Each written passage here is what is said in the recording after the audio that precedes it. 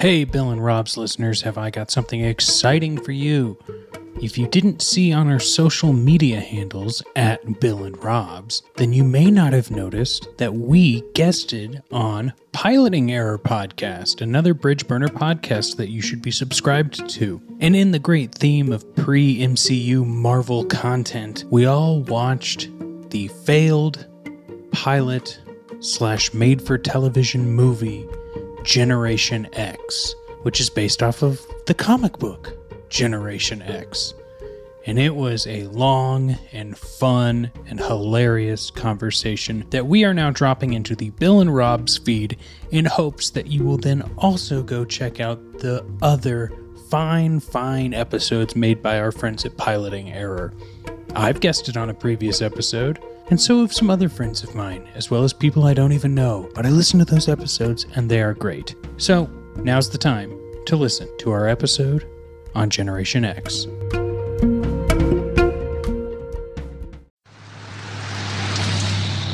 At the Academy, you'll be required to follow a course of training suited to your mutant abilities and interests. I'm interested in body piercing. Well, your priorities are shifting, darling. We're training you to be a superhero. Well, I have to wear one of those, goofy superhero costumes. When you've graduated and are able to fight crime, you'll be given a uniform. The uniforms are quite tasteful. As you can see, we try to maintain a low profile.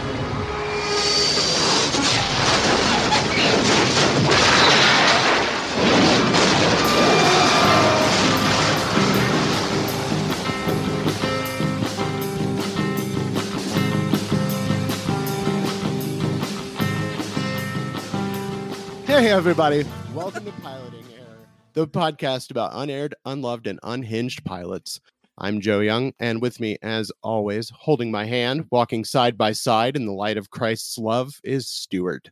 How you doing, Stuart? Howdy-ho, neighborino. And with us today, two very special guests. We are huge fans of these guys. It's Bill Tilley and Rob Schulte of Bill and Rob's An Excellent Adventure. What's up, boys? Whoa! I think you've broken some cardinal rule. No one is supposed to be fans of us. But I appreciate it. We work so hard to be able to be liked. Can't you tell from Bill's tone of voice how hard he's working? The man is labored. The hardest working man in podcasting. He just hits the self-deprecation destruct switch, blows it all up right in the intro. Well, hey, here I am. I'm excited. This is one of my favorite podcasts. Mine too. Oh, thanks so much. And speaking of this podcast, we are here tonight to talk about the 1996 Fox Matt Frewer Marvel pilot Generation X.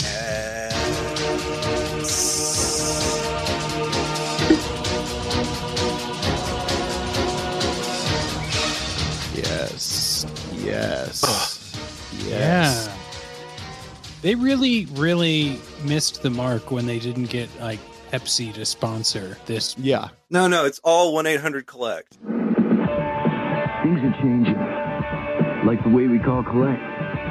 Now, instead of 0, millions of people are dialing 1-800-COLLECT to save on collect calls. Exactly. It is all 1-800-COLLECT, but like Pepsi is the voice of a new generation. Yeah, but there was not anything cooler in 1996 than calling your friends collect. Anytime, any phone, anywhere. There really wasn't. You know how many Prince Albert and the Cans were released through 1-800-COLLECT state lines? Snowboard and then call collect, or you could eat pizza and then call collect. Or... Yes. You could be Carrot Top and then call collect. Hey, Carrot Top here. Next time you make a collect call, just dial down the center with 1-800-CALLATT. It's free for you and cheap for them. Well, okay, so they couldn't use Pepsi as a sponsor because Matt Frewer is basically the star of this, and he was Max Headroom, who was the sponsor for New Coke. More people prefer the new, refreshing taste of Coke over Pepsi. Oh, I didn't realize that. So that would be conflict of interest. That's hard contract law. Damn. For sure. Catch the wave. I feel like I should be now doing this in my vintage Coca-Cola Max Headroom cutout on the back of the Coke container that I have in the garage. Oh, absolutely. The paper mask, the one. Ooh. Yeah, but then everybody would think I was just hacking television signals and publishing a manifesto while I was wearing it. So.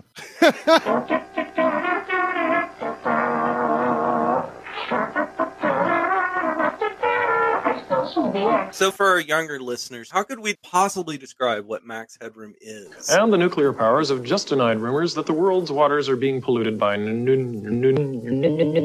waste. They say that the pollution is being caused not by them, but by all the dead fish we have today in the sea. Okay. Max Headroom is Siri's older brother who has serious mental issues and a slight anger addiction. And a tick. This is Max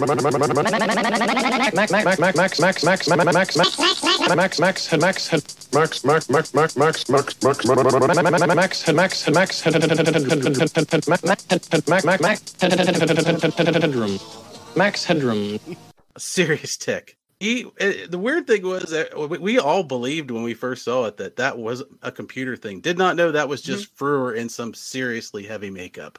There was absolutely no computer generated anything. It was all camera tricks and edits, and even the background is cell animation. None of it is computer at all. They couldn't do it. Did not have the technology, and that made it even better. So much that they gave him his own television show. Yeah. And it was amazing too. So we were all into the Max Headroom craze for sure. And you guys know it's getting a reboot, right? Doctor is? Yeah, AMC is in development, and Matt Frewer is going to reprise the role again. Wow. In that case, I'm in. Brianne and I, we watched the 20 Minutes into the Future, which was the Max Headroom pilot they made for the Max Headroom show, and it is really fucking good. It is. Oh. Amazing. It is. Like cyberpunk. And Max Headroom, like that character is only in it like very briefly at the end. Like he's used very sparingly. Yeah. It's all basically just Matt Frewer drama, like you never see him. It's a quasi detective sort of action adventure show where he is the front runner in that, and Max is basically just a supporting character, almost inconsequential in a lot of the show, other than to pop in, and he does kind of help out now and then. But the show is really great, and they had some people on that staff that really knew what they wanted to do. It is ahead of its time because I think it looks cyberpunk because cyberpunk is putting a bunch of crap together and making it look futuristic, and that's exactly what they did. They didn't have any computers to run with, so it is a lot of green Dynatectic screens and vacuum tubes and ducting nailed to other stuff to make it look like the future, but it works. 20 Minutes into the Future's on YouTube if anyone wants to watch it. It's really good. It's in my DVD cabinet. I'll be happy to mail a copy out to you if you need it. Oh, there you go. We're helpful here on this podcast. We do. We spread the gift of weird TV and movies. And what more pure gift could there be in the world? Oh, this is wonderful. Actually, quite a bit larger than I thought. Really? Where I come from, every historian knows the Bridge of Old 1701D. Matt Frewer also on TNG. Yes. He was on a very good episode. His name is like Berglingdorf Rasmussen or something. Professor Berlinghoff Rasmussen. I was close. Bill, pop quiz. What episode is that? Oh, I can't remember the name of it. You got me on that one. I'm so sorry. But I do know he does play a professor from the future who is actually a thief from the past. And he is just a perfect mixture of likable and annoying for certain things. And just like Max, his character was that way too. Can't say the same for the thing we're going to talk about, in my opinion, on this one. But yeah, he's usually fun to watch. He's still the best part of this whole thing. Like, by far. I don't even know who any of these other people are. Like, I tried to look them up to find anything interesting about any of them. And there's one actress that only has one name, which is just very strange to me. Cher? After they recorded this, they left them in the nether dimension. I was blown away by this. There's so much about Generation X that seems like it would work. Like if this would have just few tweaks differently. Could have set all of like Marvel franchises down a completely different path for the better. It's just strange. If I were going to sum this up, it really is what would become the superhero movie formula in the 2000s, 2010s, shrunk down to a TV budget. They have a plot origin story about misfit superheroes who are loners by nature, but they have to learn how to operate as a team. And there's a B plot about a wacky supervillain who's easily dispatched at the end. All it lacked was a laser beam in the sky, which they couldn't have done on that budget. To me, it felt like the town bullies were more of the villain than Matt Frewer's character. Yeah. You know, it was more like it's society, which makes sense in an X-Men story. At the end, it's you and me that are the real enemy. Yeah. The friends we made along the way. I think you're right, and I think this is one of those things where when this thing got made, somebody somewhere in the large building where the decisions were made went, hey, this is a really neat idea. It's popular. I think we could do something like this. And some suit went, go ahead and do it, and then threw his cigar down and walked out, and the guy standing in the room went, oh, shit, I don't really know what do we do? We don't have any money or resources or anything, and it just has to get stuck into that. One, TV budget, and two, it suffers from a thing that Rob and I have talked about, which is you've got your heroes, but you don't have enough money for a villain. Therefore, you are going to fight some form of big business. Yeah. Businessman is your villain, and Frewer, to his credit, takes this in a direction I don't think you'll see in any other one of these kind of projects that you could look at. He injects all the life there is into the show, but he still starts out as just another guy who works for a corporation who wants to make some money somehow. Bill, we're currently covering non-MCU Marvel movies on Bill and Rob's, and the first movie we covered was 79 Captain America. Is that the one that J.D. Salinger's son? No, that's the 1990 version. This is the Reb Brown version, the clear plastic plexiglass shield on front of the dirt bike out of the back of the van. Oh, very cool. There's a removable bulletproof shield that's part of the bike's windscreen. How do you get it out of here? Rocket assist for launch out of the van, and jet assist for high-speed acceleration. You're going to need something to protect you on that bike anyway. Why not a disguise? All those 70s superheroes rode around on motorcycles. And you can't afford cars. Well, and the thing is that like this sets the tone for big business bad guy. There's something refreshing about seeing this 1996 pilot where they're like, you know what? You don't mess with success in terms of business success and villains.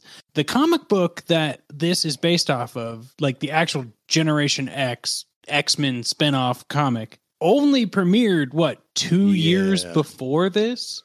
So it was a new, fresh idea. This ain't your papa's stuffy old X-Men. This is like leather jackets and sunglasses X-Men. I only know the X-Men from the cartoon show, which was on at the time, and there's a promo for it. Excitement awaits you on an incredible X-Men adventure Saturday morning on Fox Kids. I did not know this was an actual comic book.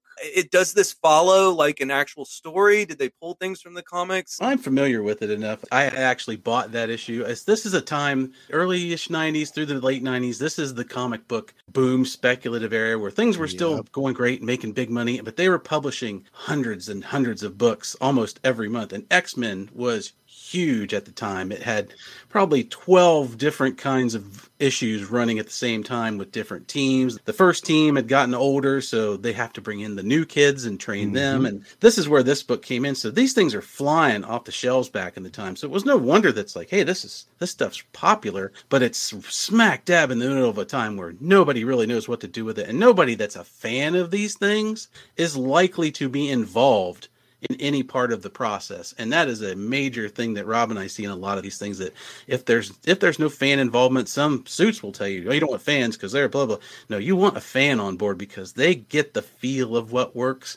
And these guys don't. They just kind of look around and they pulled a few characters from here. Some of these characters don't exist in the book. 2 of them are made up for the show because they couldn't afford to do the powers of the characters that were in the book. Which is really a red flag right out of the gate in my book. It'd be like, hey, we've hired you to do this thing. That's great. We're not going to give you near enough money to do this thing, but go out and make something great, kid. Just kiss of death when it comes to things like this, especially comic book stuff. Tonight, Fox presents a world premiere motion picture from the creators of the hit comic book series The X-Men comes Generation X. They've got the power. They've got the technology. They're the new generation of superheroes, and they're coming to save the world.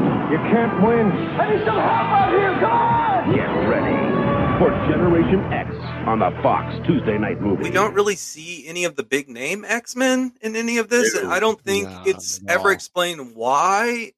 And especially Professor X, even though they're using his house. Yeah, they're using his house in this. Excuse me, Banshee, Emma Frost? Come on. Now, Emma Frost is a big comic book character, but you're right. You're not getting a Wolverine in this.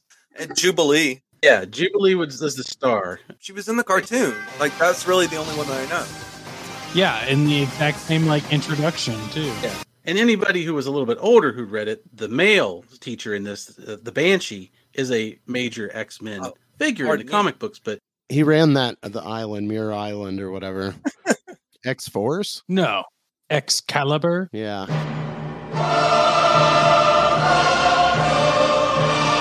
There's a myriad of X teams. The only team they didn't have was X-Lax, and that was the kind of stuff that's how you feel after you watch this thing. Which is terrible. It's terrible to say, but yeah, I'm sure it's a lot of licensing and you get away with what you can. Apparently, Charles Xavier's Mansion's a timeshare. Yeah. Those were big in the 90s. You go there, you take do the little lecture, listen to that for 6 hours, and we give you a free meal and you stay for a couple of days. It'll be great. Joe and Bill have history with this pilot. Y'all watched it live. I recorded it live. I didn't get to watch it live. Me too. We had some sort of thing going on that night, so I had to record it. Despite the fact that I probably watched it 3 or 4 times after recording it, I did not remember almost anything from it. Just wiped from my memory. Yeah, I watched it live and recorded it at the same time because this was back in the time where if anything superhero was coming on your television, this is no on demand. It's here and it's gone. You may never see it again. You just don't know. And I've been burned by pilots before, and I wasn't going to be burned again. We have access to on YouTube an original taped off TV broadcast from February 20th, 1996 with all the commercials and everything, exactly how we love it on this show. Yep. I did sit and watch that one because we knew we were going to talk about commercials, so I wanted to see what you guys were seeing. Plus, I like watching. I remember these. I sat and watched it with my wife, and we were both like, "Oh yeah, collect phone calls. I remember this." When this was a thing. How did you forget? The thing I don't remember is when the hell did Jimmy Kimmel turn into the situation from the Jersey Shore? That was original Kimmel, Bill. Yeah. Oh my God, I remember him from the Man Show, but I don't remember him having that big old Jersey accent. We're going to be back here live in just a minute. And also, we've got the More Generation X coming up. So please stay right where you are. Oh, my goodness. Well, that was because he was a radio show co-host, right? Just before this. So, one, I can't believe they committed the sin of doing this during Mardi Gras 2, the sequel. And you don't have at least a picture of Gambit, the one friggin' Cajun X-Man, sitting there in the back of the school as a prom picture? Come on. Hey! Surprised to see me? I know I am. What is Mardi Gras 2? I don't... Howie Long never tells us. Okay, so we have 2 versions of it up on YouTube. There's the better version uploaded by Retro Channel, which is a channel mostly of Fox Kids bumpers and show credits. And it was uploaded January 24th, 2020, and it has 64,592 views, which works out to about 30,000 views a year. This is coming in at number 3 of our most watched pilots. Shocking. Joe, can you guess what number 2 is? Doorway? Was it Doorways? Doorways. No. Mermaids? Oh, Mermaids is number 1. Mermaids has over 2 billion views. Elvira is number 2 with 740,000 views. The Elvira show. Insanity. Only number 1. It's an odd upload, and I'm very curious about the source. As far as I know, this has never been commercially available, but there are production logos at the beginning and some full-on cursing. I cosmically shit my fucking pants. Yeah, there's full-on fucks. Bill, which version do you have? You have a copy on like Plex, right, Bill? Yeah, I got that one off the Internet Archive. Oh, it's up on the Internet Archive too. I did not know that. Yeah, I was going to check it out one day just to see if the quality on it was any good because I haven't converted my version of it. So I've only seen the one that you guys sent us with the commercials in it. Oh shit, I just found the cover art for it actually. Hold on. Here, let me send this to the Discord. Oh, yeah. Oh, weird. Okay, so that's up on Archive? Oh, I haven't seen that one. Where'd you get that? I literally just, what did I even Google? Generation X movie home video release. I was trying to just find it on Amazon or just see if I could find it on any DVD site, and I couldn't find it for sale anywhere. I see it on IMDb, but it's not that. Did they review it on DVD, Beaver? But the other one we have, the one that's taped off TV, that one comes to us courtesy of Joe's Video Depot. Not my Video Depot. It looks like this Joe spent COVID uploading 90s commercials and movie promos. Gotta have a hobby. Mm-hmm. This tape, which we're so grateful for, and the 1996 Nickelodeon Kids' Choice Awards. This is your time to make some noise! This is your time to use your voice! Ooh, yeah! Kids' Choice! Which we should definitely do maybe a side podcast about sometime. It was hosted by Rosie O'Donnell. Oh, yeah. Good old Rosie. I used to watch her show every day after school. Well, she had all those koosh balls. Yeah, it was fun. It was a lot of fun. And then she'd make Tom Selleck feel like shit. You know, this is a nice one-sided conversation, but you keep interrupting me. Remember how civil you said we were going to be? I let you talk for 4 minutes without saying one thing. I did. I didn't say one thing. Nobody puts Tom Selleck in a corner. Oh, wait, hold on. I have a little bit of information here. Coming in. Uh-oh. All right. So it was released in the UK on rental VHS. That's what that 15 is. That's always a UK tape. They never sold it. They just had them in rental stores, I guess. This is too good to let you own. Insanity. You can't just take something like this home and watch it whenever you want. Yeah. This is what do you expect? You're gonna take the fucking Gutenberg Bible home too? Oh, I'm sorry. This would be English. So you can't just take Generation X home like that. Do you think you're the Banshee? Bloody top of the morning to you, mate. This ain't for your house, your hovel. You don't even have the right kind of parent over here to run a Betamax machine, you cob. Look at this moisten bent over here. And then they just scream like the Banshee, grab it, and run away. Do we want to read a contemporary review? Let me open it up and I will read it. God, even their press photo is sad. Once upon a contemporary time, a gaggle of weirdly gifted, ethnically diverse teeny boppers matriculated at Xavier Institute. Wow, Rob. Okay, so I am reading something. These are not my thoughts. Okay, so first I should say this is from Mike Duffy. Anyway, they pouted, complained, and studied under the telekinetic tutelage of the va-va-voomish Emma White Queen Frost and her associate Sean Banshee Cassidy. I'd like to break in here and just make a note that it is not Sean Cassidy of the Hardy Boys. Yes. Our young superhero scholars and their special talents include Jubilee Heather McComb, who shoots fireworks out of her fingertips. Skin Augustin Rodriguez, whose stretchable epidermal layer makes him a fantastic plastic man. Mondo Bumper Robinson, a macho guy with the ability to absorb any substance he touches. Monet Amaryllis, a young woman with an Einstein-style brain and the perfect physique. Buff Suzanne Davis, a shy, insecure adolescent with out-of-control musculature and refrax. Randall Salvin, a Billy Idol look-alike who can melt glass with his optic beams. Where have we seen that before? All together now, Zowie!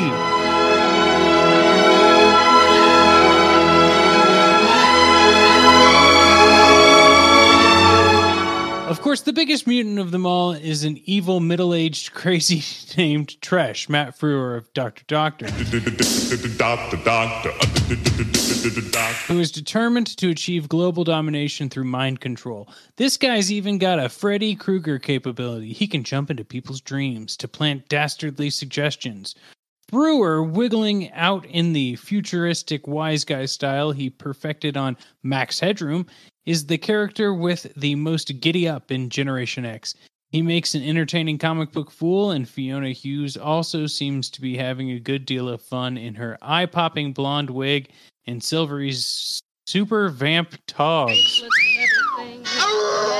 When the Droll White Queen and her Bud Banshee go to bail out a couple of their misbehaving young proteges out of jail, they introduce themselves as Officers Hootie and Blowfish from Mutant Affairs. Hey, I'm easy. I laughed. But for the most part, Generation X is aimed at Generation Clearasil. It's filled with the sort of noisy comic book bombast and trippy visual effects that only a mutant teenager could really enjoy. Wow. Thanks, Mike. Jesus Christ, that was awful. So I'm going to guess that Mike Duffy, when he leaves his job at his newspaper, goes home and has several well-worn copies of John Wayne movies on Betamax, and then he sits down after that movie's over for the night and then reads a book about the good old days of carnies. Because that is some old-timey wordage you're throwing in there, pal. I was a movie reviewer in college at this exact same time. Not once did I type nor think the word Zowie or Togs. You are not the one to be reviewing this, sir.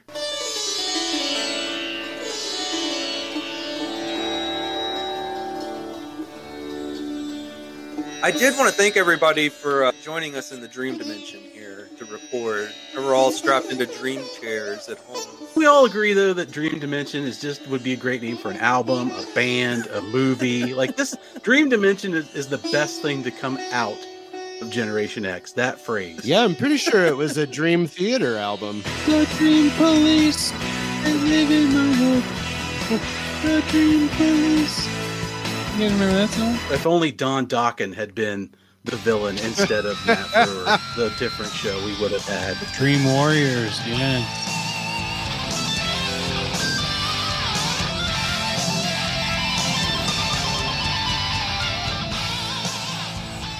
First thing that happens is we are at a 1-800-COLLECT sponsored Mardi Gras 2 celebration. 1-800-COLLECT. It's fast, it's easy, it's safe.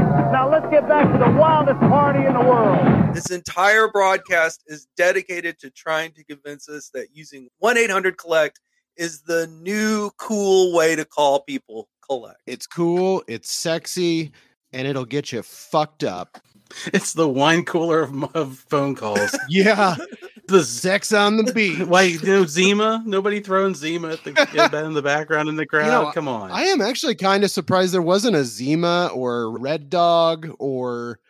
Jesus, was Smirnoff Ice around yet? I feel like it was. I think so. Was there ever really a need for collect calls? Yes. Like, what was the push for collect calls? If you want to make a long distance call, because you can't do that from every telephone. If you did that at home, make a long distance call, they charge your account. If you do it from somebody else's place, it goes on their phone. They don't want you doing it. If you're in a payphone, you have to reverse the charges or all this other spiel. So they'd set up these systems to where you can dial in and basically make these phone calls for still a ridiculous, exorbitant amount of money. But it would be the receiving end that would pay, right? Yeah. Yes. Like, okay, I don't have a quarter. I can't make a call home to my parents and say I'm going to be late, right? There's an example. Right, but when you call your parents from what appears to be a set of Lower Louisiana and from their Mardi Gras to jail, and you're like, hey, folks, it's Rob. Like, at least I'm not charging you as much money for this phone call as I could be because I dialed 1-800-COLLECT. Yeah, but I need you to wire me some money. I need you to be 44% less pissed at me for what I'm about to tell you. But here's my thing. It felt like people had to make collect calls. Like that's what the ads were, right? No, because long distance could be just around the corner. Yeah. What you guys don't remember is those were based not on your area codes, but where you lived, where I live. I had people I could call that were way far away, but my friend that lived over the hill was a long distance call because that's where the coverage stopped. So you might have to make a long distance call all through however many times a week. If like your family lives on the other side of town, that's long distance and that's extra money. Wow. So that was the purpose behind these things.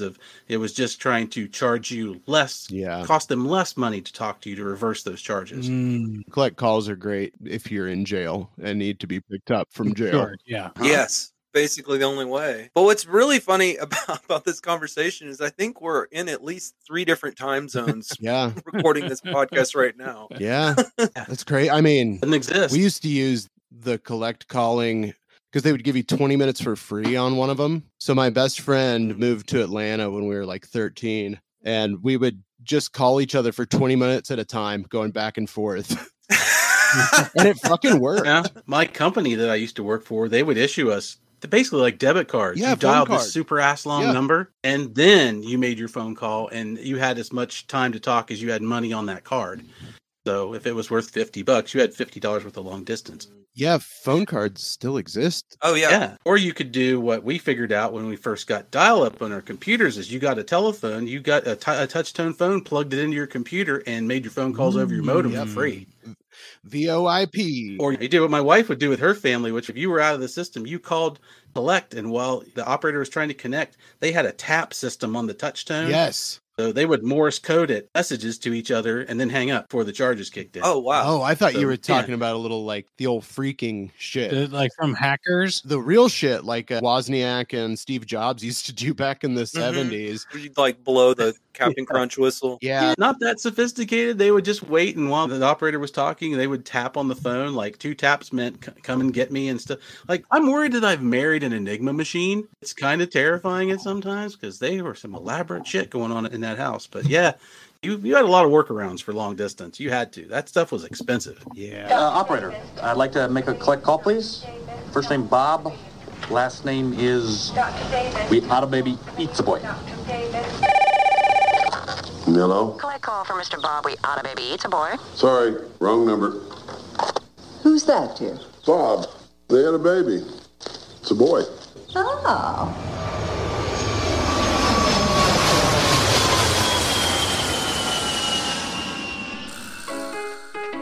Hi, Craig here from the Bachelor Masters podcast. Do you watch the Bachelor shows ironically, like we do? Do you think critically about the socio-political ramifications of what occurs in the shows, like we do? If so, we're the podcast for you. We, the Bachelor Masters, combine deep dives into the show's problems with jokes and even some sound effects to deliver what we think is a well-rounded podcast you'll enjoy after every episode. So give us a listen, as ironically as you want, on your favorite podcast app. That's The Bachelor Masters, a Bridge Burner podcast. March across from Melrose Place. Happy Mardi Gras from Fox. Now let's go to the House of Blues live. Hey, it's Jimmy, the Fox guy. Generation X is next, but we are live at Mardi Gras. Meet some of these maniacs. There's a Binge and Purge.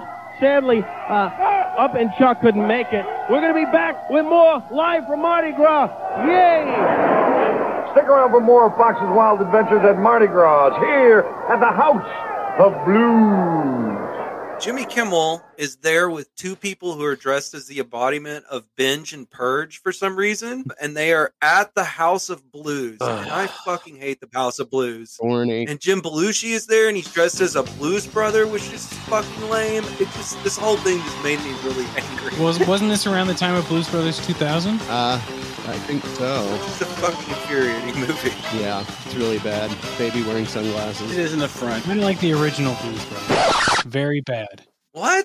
You don't like the original movie?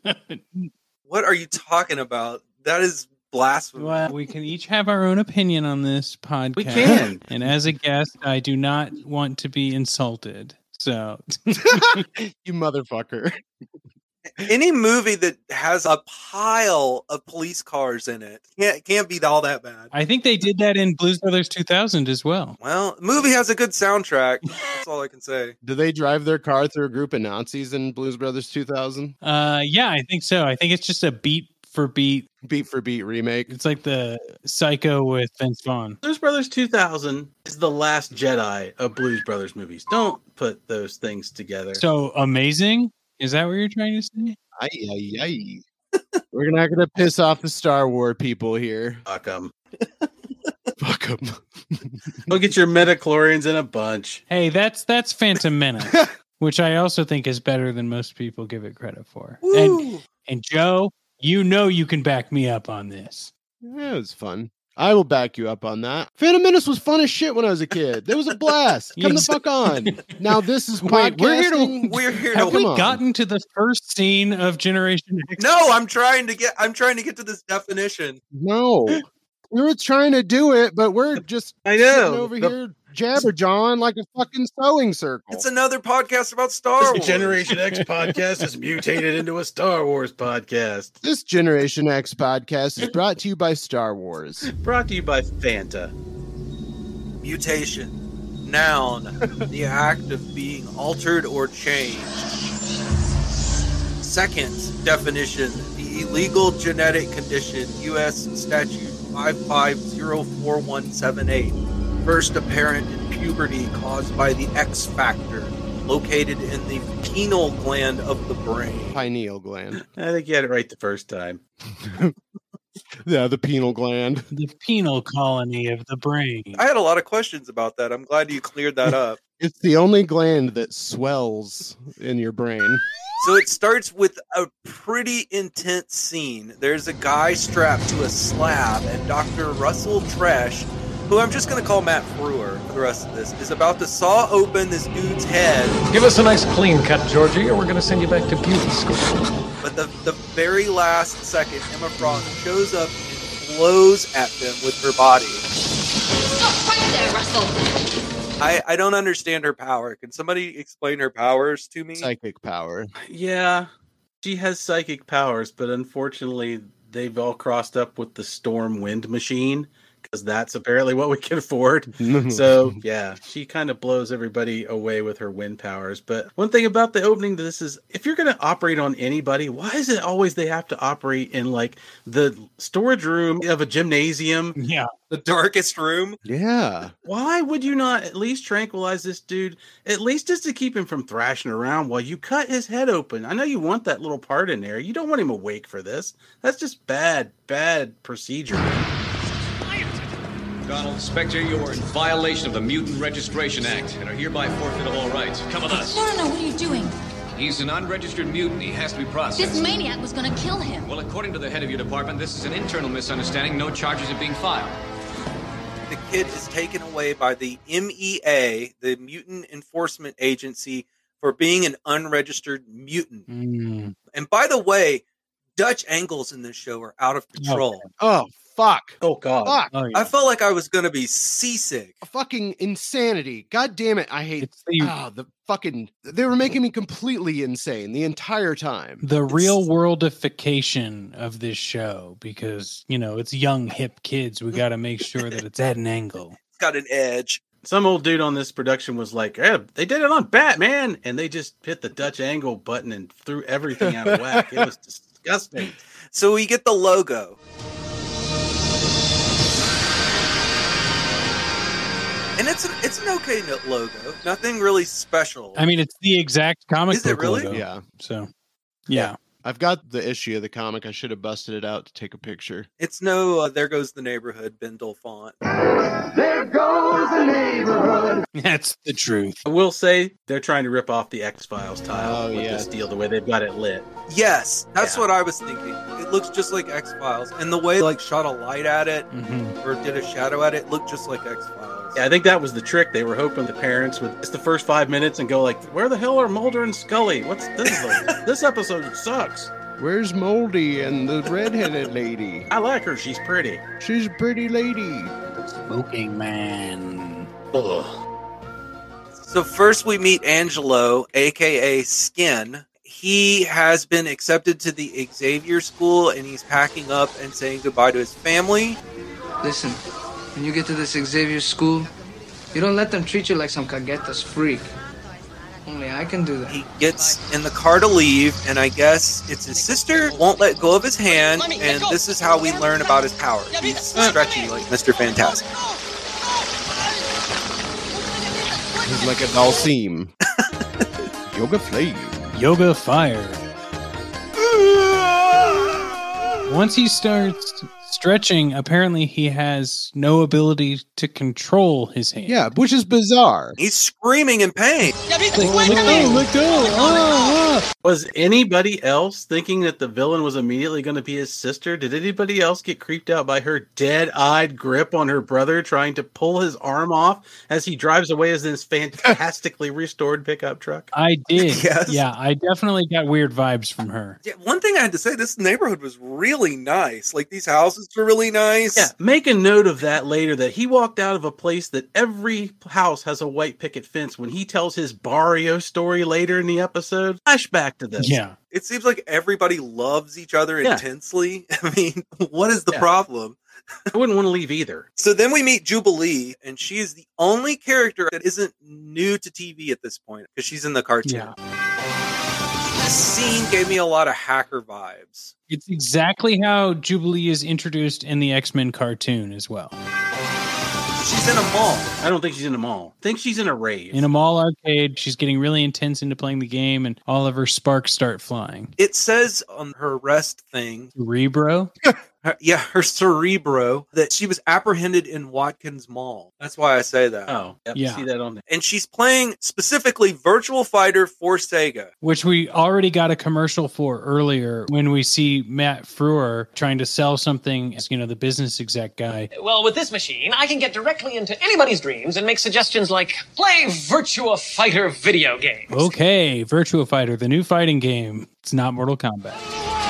You know that girl?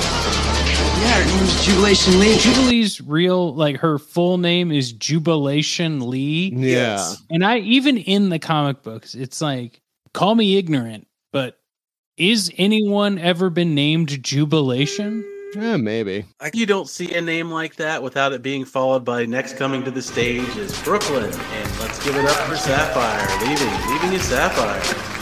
Let me plug into the Piloting Air computer here. And we'll see if we have anybody.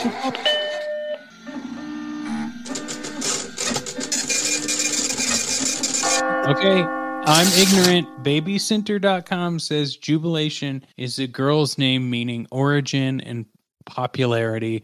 And in 2018 alone, it was used 23,000 times. Good. Wow. Happy birthday, baby Jubilation. May your life be a little easier, and if you get in the arcade, stay away from the weird middle-aged man who's wandering around in the middle of it. Yeah.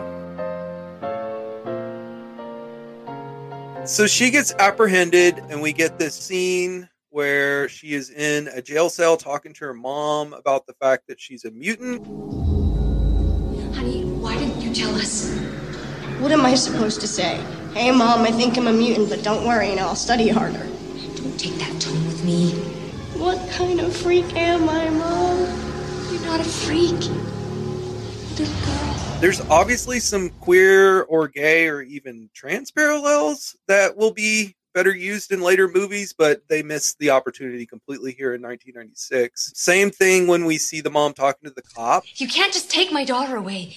She's only 15 years old. She's never been in trouble before. Mrs. Lee, your daughter is an unregistered mutant. Well, we're going to register her. We just found out about it. These things don't just happen. They begin when the mutant enters puberty. She was just hiding it. You can't just send her away without a hearing. What about her rights? She's a mutant. She doesn't have any civil. She is an American. You can't tell me that she doesn't have rights. Calm down. Look, You were sit gonna- down. There's a lot of conversations they're not having here. They're just breezing over. Well, and X-Men was what? X-Men's all civil rights, right? Yeah, it was all those things. All this was the thing back then, which you could cloak all these issues under the guise of science fiction or comic books. You can't come right out and say it. You have to skirt the issue, or you're never going to get this on television. So if you'd done this as she was anything, which was something you could say today, trans, gay, anything like that, this thing never gets made. It never sees the light of day. That scene's going to get cut immediately. Well, that's a different story, right? We're telling a story about mutants and superpowers and all that sort of stuff. But like in successful storytelling, there are allegories. And yeah, it's here and it's done on purpose, but definitely misses the mark. It's just like kind of like wink and a nod, but they couldn't quite close their eye all the way. Yeah, Elite is well buried by the acting and the skirting around it. They're not really hitting too much on the head with this one, so it is kind of lost. It's 1996. I mean, I guess I was saying what they would do nowadays. Oh, yeah. But here it's very under the radar, under the surface. It's not done well. Yeah, it's a blanket. Yeah, we didn't talk about that kind of stuff in 1996. No. Not on network television. No. But the thing is, we still got the point. I mean, it didn't really so much matter what the difference was when it just came down to like, well, somebody's being persecuted for something they can't control or something that's really not hurting anybody else. They're just doing this other thing. That's the kind of stuff that caught on. So then we meet Banshee, who is asleep naked in a bed before a roaring fire. And Emma Frost comes in and says, "Wake up, lover." Wake up, lover. I'm even better in real life. And they have this strange conversation about her invading his mind. I told you what would happen if you ever invaded my mind. If I invaded your mind, you'd never wake up. Neither would you. And he goes, "Wow, I'm hard as a diamond." Wait, that's you, Emma Frost. That's Emma Frost's other power, is that she can turn into an organic diamond. Really? Yes. She is cutting. Okay, what are her powers? Super telekinesis to the point of very dangerous, maybe even more powerful than Jean Grey, and she can turn into an organic diamond. Oh, okay. Fair enough. Yep. Don't ask me. And she has the power to blow Yeah, things, exactly. like- Don't you know you have to manifest your telekinesis in a wind sort of way on screen? I was kind of hoping that they would say that the fire was actually one of the other students as a sentient, but why is that fire so fucking big? Who goes to sleep? The fire raging that high right next to him. Yeah, who puts their bed right in front of a fireplace? Rich people. Rich people do. Yeah, I'm getting some bed and breakfast vibes here, and I'm into it. I'm so glad you said bread and breakfast because it's in my notes as well. Like, why is this school in a bed and breakfast? Their library has 5 books. I think this is the living room set redressed. When everywhere they go, the rooms are small, and it's like, I don't think you're at school. I think you're at the Stratford Inn. And there's only one bathroom. A school for 5 gifted students. Seriously, if Bob Newhart had been the groundskeeper, this all would have made sense. Why don't you put a sock in your mouth? So the mom leaves the jail, and there is Emma Frost and Banshee standing outside on the courthouse steps. Mrs. Lee, could we talk to you for a wee moment? My name is Sean Cassidy, and this is my associate, Emma Frost. What do you want? We'd like to help your daughter. They tell her they want to take Jubilee to the Xavier School instead of the mutant concentration camps. We represent an organization that doesn't like to see innocent children taken away to mutant camps. In what? A strippers club? It's Xavier Institute. It's like a boarding school for young This mutant is a children. sales pitch? You're recruiting us for some expensive boarding school? And she's apprehensive, of course, but eventually seems to agree better than the latter, I guess. So they go inside, and Emma uses mind tricks to get past the guards. She shows him what looks like a postcard and tells the guard they are... Officers Hootie and Blowfish with the Bureau of Mutant Affairs. We're here to transport the mutant to a rehabilitation center. Officers Hootie and Blowfish from Mutant Affairs. Transfer mutant. 95-96 would have been the height of Blowfish fever. So... You and me, we've got mutant powers. That line made me cry. You don't want the blowfish fever. You don't. It takes years to get over. Painful. Remember on Friends when Monica made out with the blowfish? Oh, yeah. Oh, yeah. Hey, Blowfish, suck on my neck. So they go into the jail cell where Jubilee is... Officers Hootie and Blowfish are here to transport you to the mutant center.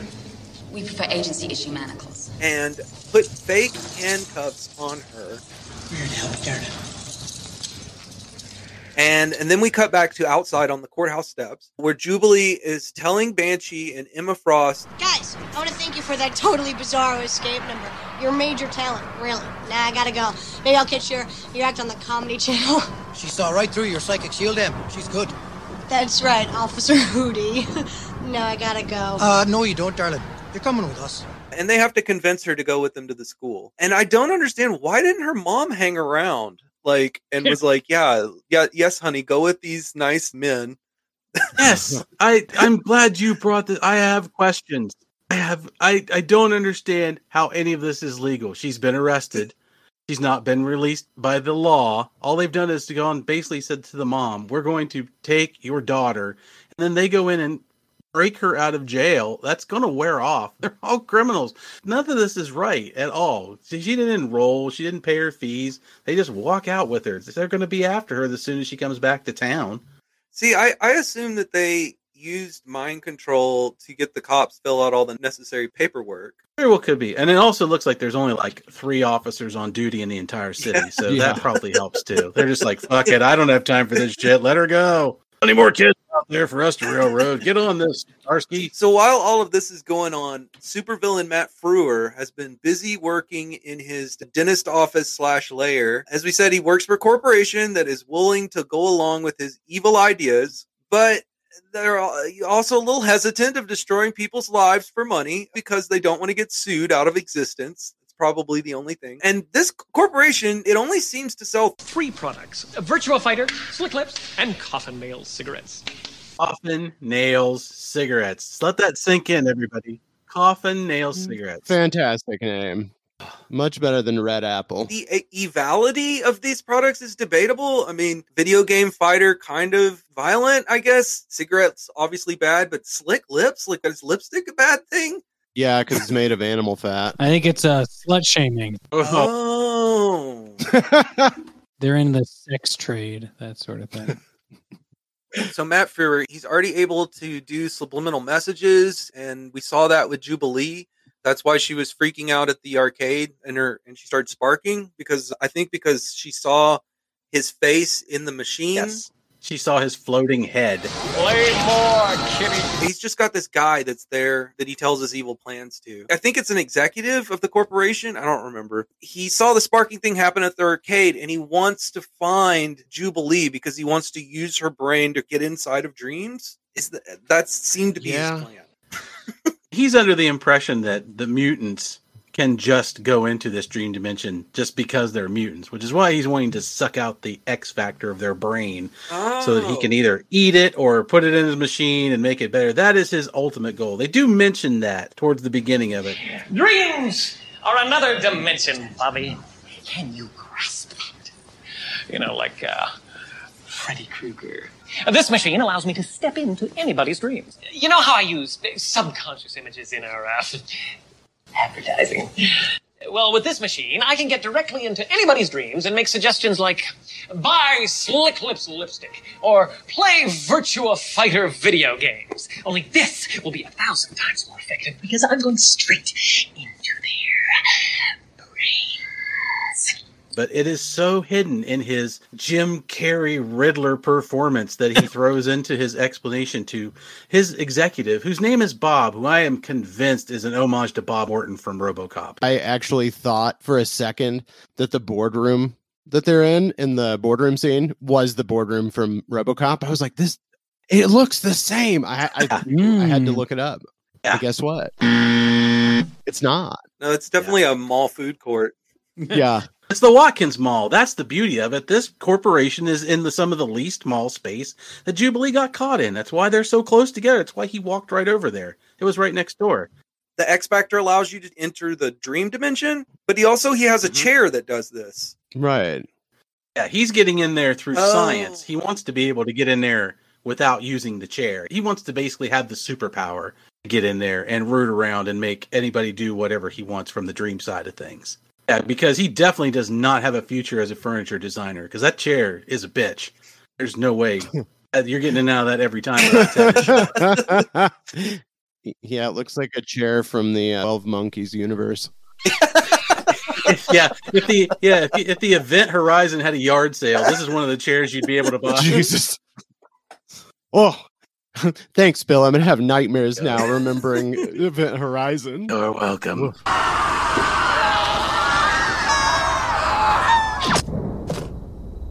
We're leaving. So Jubilee, Skin, Banshee, Emma Frost, they all go to the Xavier School. And it's worth noting they used Hatley Castle in British Columbia for the establishing shots of Xavier School. And this property has been used almost universally as the Xavier School in all the X-Men movies, but this was the first time. Huh. Did they ever use it in a Batman? Because it really does look like a stately Wayne Manor kind of thing. It does have Wayne Manor vibes. That is an actual house in Los Angeles. Oh, really? Yeah. You know that.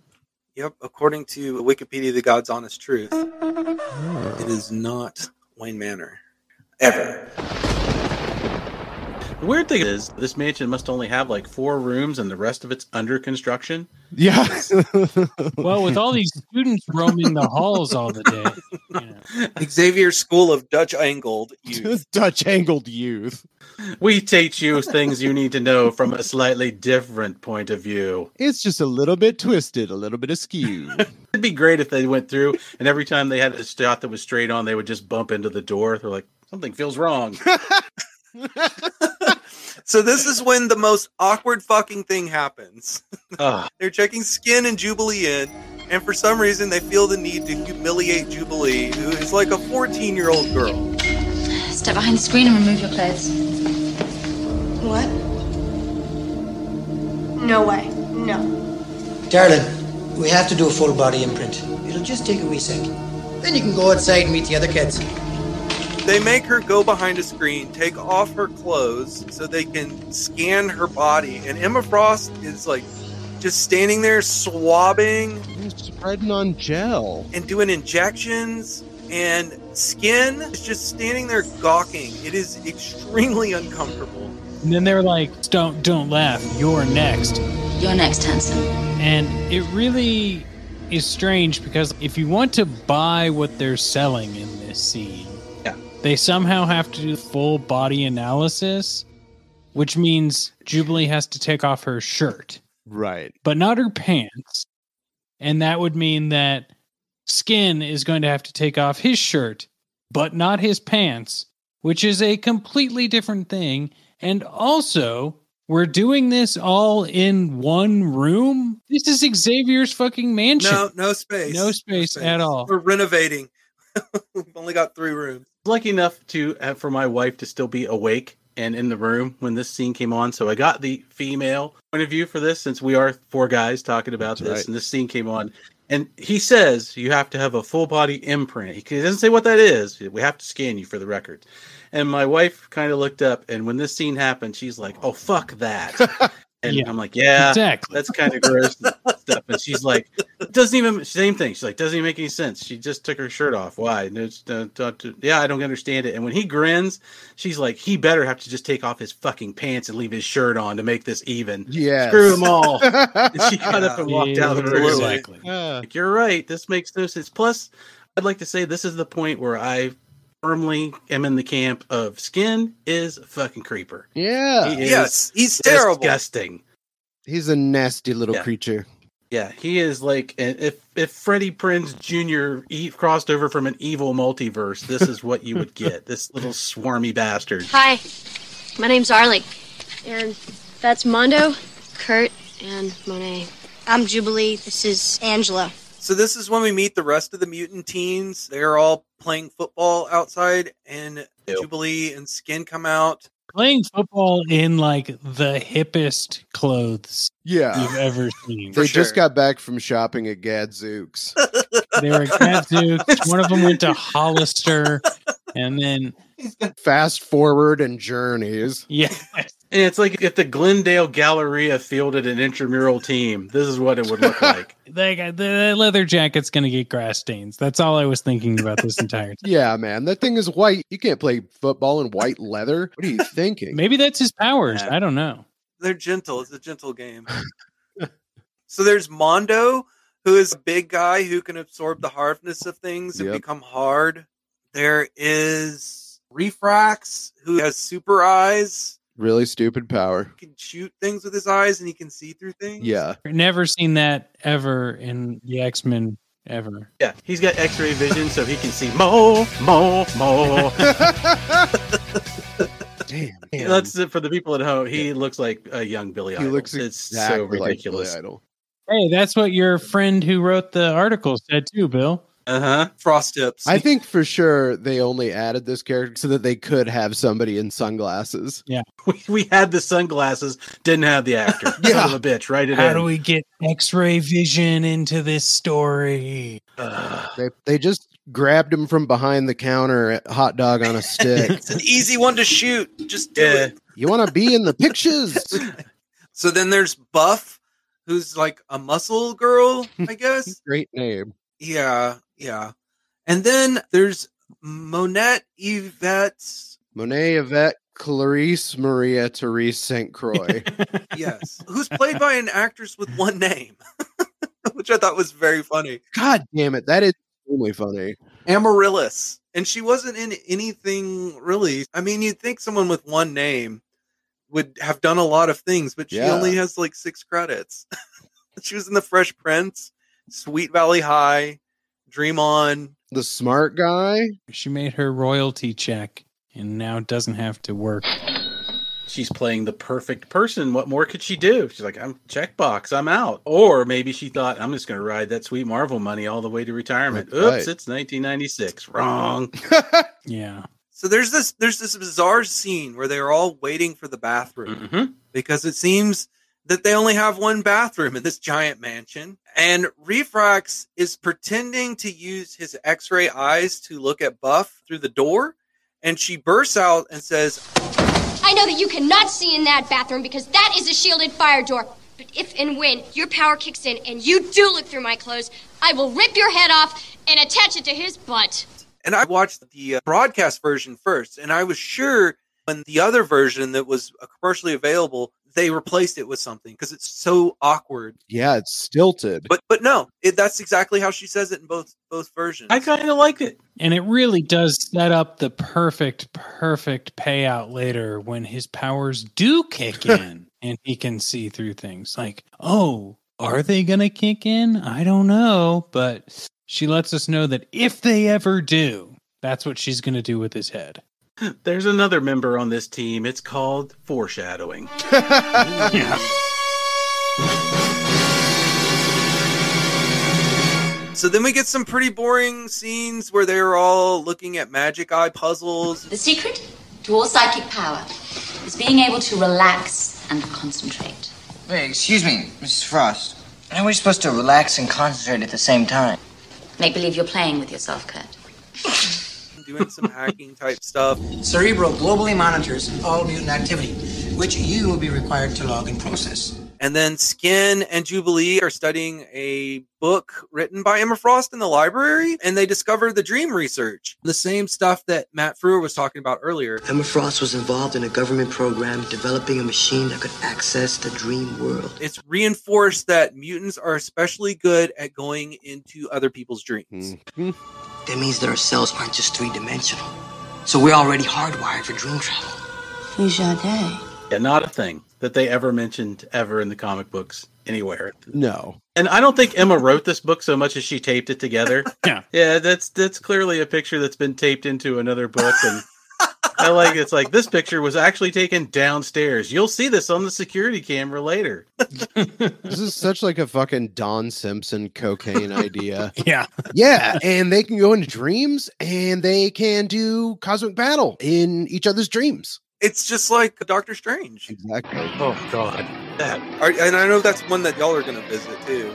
That would have made it so much better if there had been a footnote by Dr. Stephen Strange that they could have read at the bottom of this thing. Instead of the page where that reads where it says Emma Frost is. Like, so Emma Frost wrote this book but wrote about it in the third person for herself. So that would have been awesome. Why didn't they do that? Like, written by Doctor Strange. Because they didn't call me and Joe. They didn't call us Nash. And also, Stu, to be 100%, we will not be covering Doctor Strange because you guys already covered it, and we're just directing everyone to your episode. I told Bill I refuse. Sweet. I refuse. Yeah, we could not do it more justice than you guys already did. It's pretty horrible. It's pretty bad, except for the really good parts, which are very rare. Yeah, exactly. Yeah, which are also really bad. I am still hounding Marvel Legends on Twitter to get me my Peter Horton Doctor Strange action figure. I want it. I don't give a shit. Oh, shit. Hell yes. I want it. Yeah, I would totally buy one of those. Tonight's movie, Generation X, will continue. The Fox Tuesday Night Movie is brought to you by... Pumpkin Spice Podcast is back to talk about some of the spookiest movies out there. But this time, they aren't covering franchises. They're taking bus tickets to new cities to explore the horror happening all over the globe. So tune in to Pumpkin Spice Podcast, a bridge burner podcast, wherever you get your podcasts. Check it out now. It's Pumpkin Spice Podcast. We get some commercials. Only thing worth noting is we get a little bit of what's going to be on the 10 o'clock news. Tonight on the 10 o'clock news. Do you like your hair? Maybe it depends on how much you spend on it. Contact A compares haircut cost. That's tonight on the 10 o'clock news. Smart shopping for haircuts. That's right. The cost of haircuts have gone up to 75 cents. Is this too much? Is it going to bankrupt your family? What does the amount that you spend on your haircuts tell you about you? It makes me kind of sad and kind of glad at the same time that videotape cannot capture the smell of what it's recording, because this thing would be so doused in hair product and Aquanet. God. The 90s coif took a lot to hold together. None of this, shake it out in the morning and go with that mussy stuff. There is so much gel on this cast that's why they didn't have a fire blower on this team. They would have all gone up in a flaming fire. That LA looks is fucking basically C4. I mean, it's bad enough that they fill every car in Los Angeles with explosives. They got to put it in their hair, too. They all blow up on TV. It's crazy, I tell you. One of the great things about Mardi Gras is all the beautiful girls, and I think we've got 6 of the very most beautiful girls right here with the Lemon Sisters. I think you'll agree. Hey, we've got the More Generation X coming up, so please stay right where you are. Oh, my goodness. Jimmy Kimmel is hanging out at Mardi Gras, too, still, and now he's with the Lemon Sisters. Okay. Who are men dressed as women. Yes. Okay. So I don't know if anyone else had this thought, and I got to know, are these the guys from Lemon Party? No. Listeners, if you know, send us an email. Send us an email. Just go Google Lemon Party and then Google the Lemon Sisters. And then make up your own mind. Yeah, make up your own mind. We don't need to know about it. I don't know. The Lemon Party guys are so much older than the Lemon Sisters. I did spend about 5 minutes trying to figure out if this was a real thing, and I concluded it's just some idiots dressed up in Mardi Gras. Send your Lemon Party fan fiction to pilotingerror@pleasedon't.com. Yeah. If you have written Lemon Party fan fiction, we want to talk to you. Send us a voicemail. Please. We will play it on the podcast. Send us a Call voice. the Piloting Error voicemail and say some weird shit we can use on the podcast. Area code 737-239-1983. That's area code 737-239-1983. Area code 737-239-1983. So when we come back, the mutant teenagers are heading into town for some fun. They even managed to convince Banshee to not chaperone. Mr. Cassidy, sir, we were thinking, we feel kind of dorky having you drive us into town like, you're our dad. I mean, most of us have our own licenses, and it'd be very cool if we could drive ourselves. That would be cool. But if your mutant identity were compromised, that wouldn't be. And I'm not sure you're ready for that responsibility.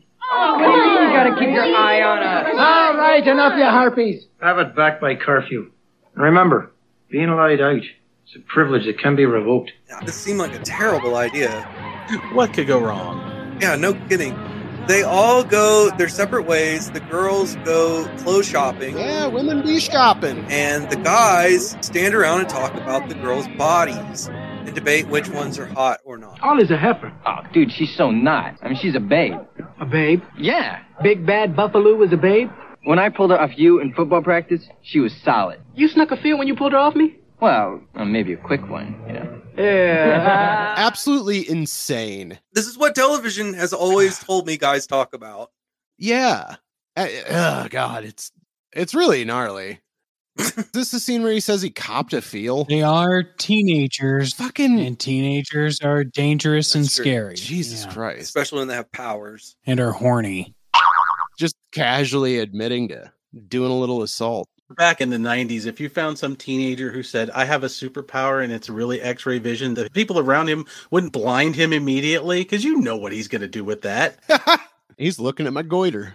Skin goes off by himself, and he is following this girl and her friends and being really fucking creepy. And we learn This main girl's name is Kayla at some point. They all go into a diner and sit down at a table with other people, and Skin sits at the bar alone.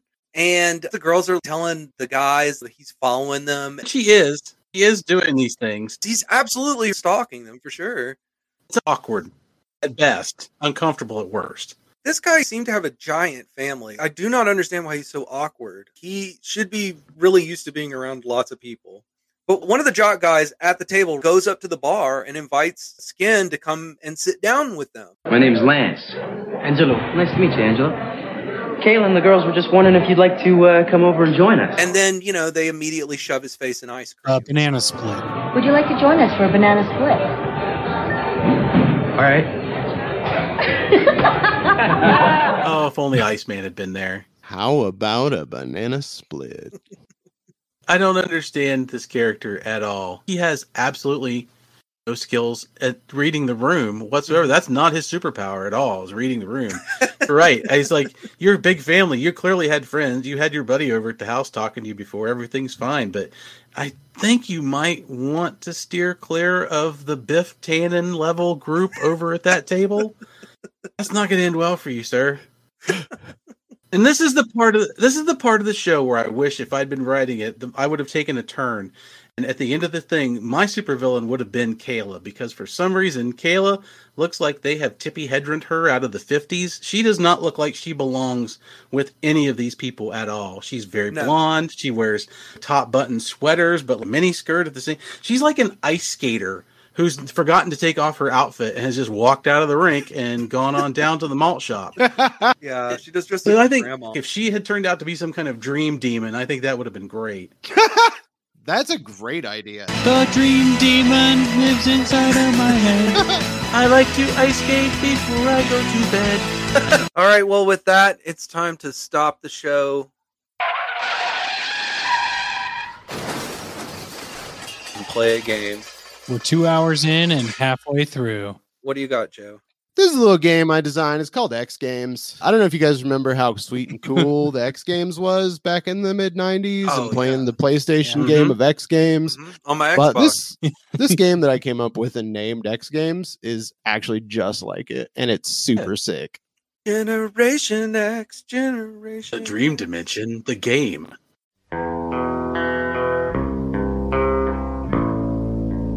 April 5th, 1994.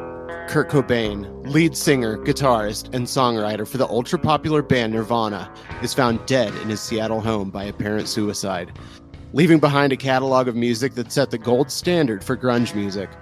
But more importantly, Nirvana and the Seattle grunge scene set the tune for public perception of America's disaffected youths, which was largely portrayed as lethargic, sarcastic, and poisoned with irony, also known as Generation X.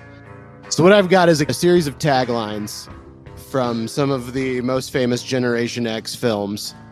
And you're going to have to guess the movie based on off the tagline. If you can't get it off the tagline, I can give you the year and director. You guys know how this works. Mm-hmm. Buzzing with your Kurt Cobain yowl. Yeah. Buzz in with way or I got a new complaint. Hey, nothing on the top. That's mine. Nothing on the top but a bucket and a mouth and an illustrated book about birds. All right, number 1. The tragedy of life is that man is never free yet strives for what he can never be. The thing most feared in secret always happens. Ooh. This is by far the hardest one. I should have put this toward the end. But read it again. The tragedy of life is that man is never free, yet strives for what he can never be. The thing most feared in secret always happens. You guys want the second clue? Yes, please. 1990, Please. And the director was Richard Linklater. Slacker. You got it. Woo! I got one. Stu didn't buzz in. Oh. Yeah, you didn't buzz in, so... Hey! Go ahead, Rob. Slacker. You got it. Yes. All right. Technicality. Number 2. They're not there to shop. They're not there to work. They're just there. Nothing on the top. Go ahead, Rob. Clerks. Incorrect. I mean, nothing on the top. Yes. Mallrats? Yeah, you got it. Hell yeah. Course corrected. Number 3, talk hard, steal the air, the voice of a generation. Hi. Go ahead, Stuart. Howard Stern's Private Parts. No. Nothing on the top. Go ahead, Rob. Pump up the volume. You got it. Holy shit. Hell yeah. You can tell Rob's a Suncoast kid. I did work at Suncoast. I worked at a Sam Goody Suncoast combo store. Really? Yeah. It sucked. All right. Number 4, sex, clothes, popularity, whatever. Hi. Go ahead, Stuart. Clueless. Damn it. You got it. Oh, finally. Bill, is that where you were going to stay? Yeah. So, I'm giving Bill a point, too. Number 5, a comedy about fear of commitment, hating your job, falling in love, and other pop favorites. nothing on the top. Go ahead, Rob. Reality Bites? No. High Fidelity. You got it. All right. Even a hitman deserves a second shot. Oh, nothing on the top. Go ahead, Rob. Gross Point Blank? You got it. This one's really easy, sorry. Choose your future. But why would anyone want to do a thing like that? Never let your friends tie you to the tracks. Mm-mm. Hi. Yes? The Great Train Robbery. 1911. Michael Crichton's The Great Train Robbery. No. Nope, not it. You're close, though. Way. And by Me Too. Did they make a sequel to that? Yes, sometimes they stand by me again. All right. It was Train Spotting. Oh.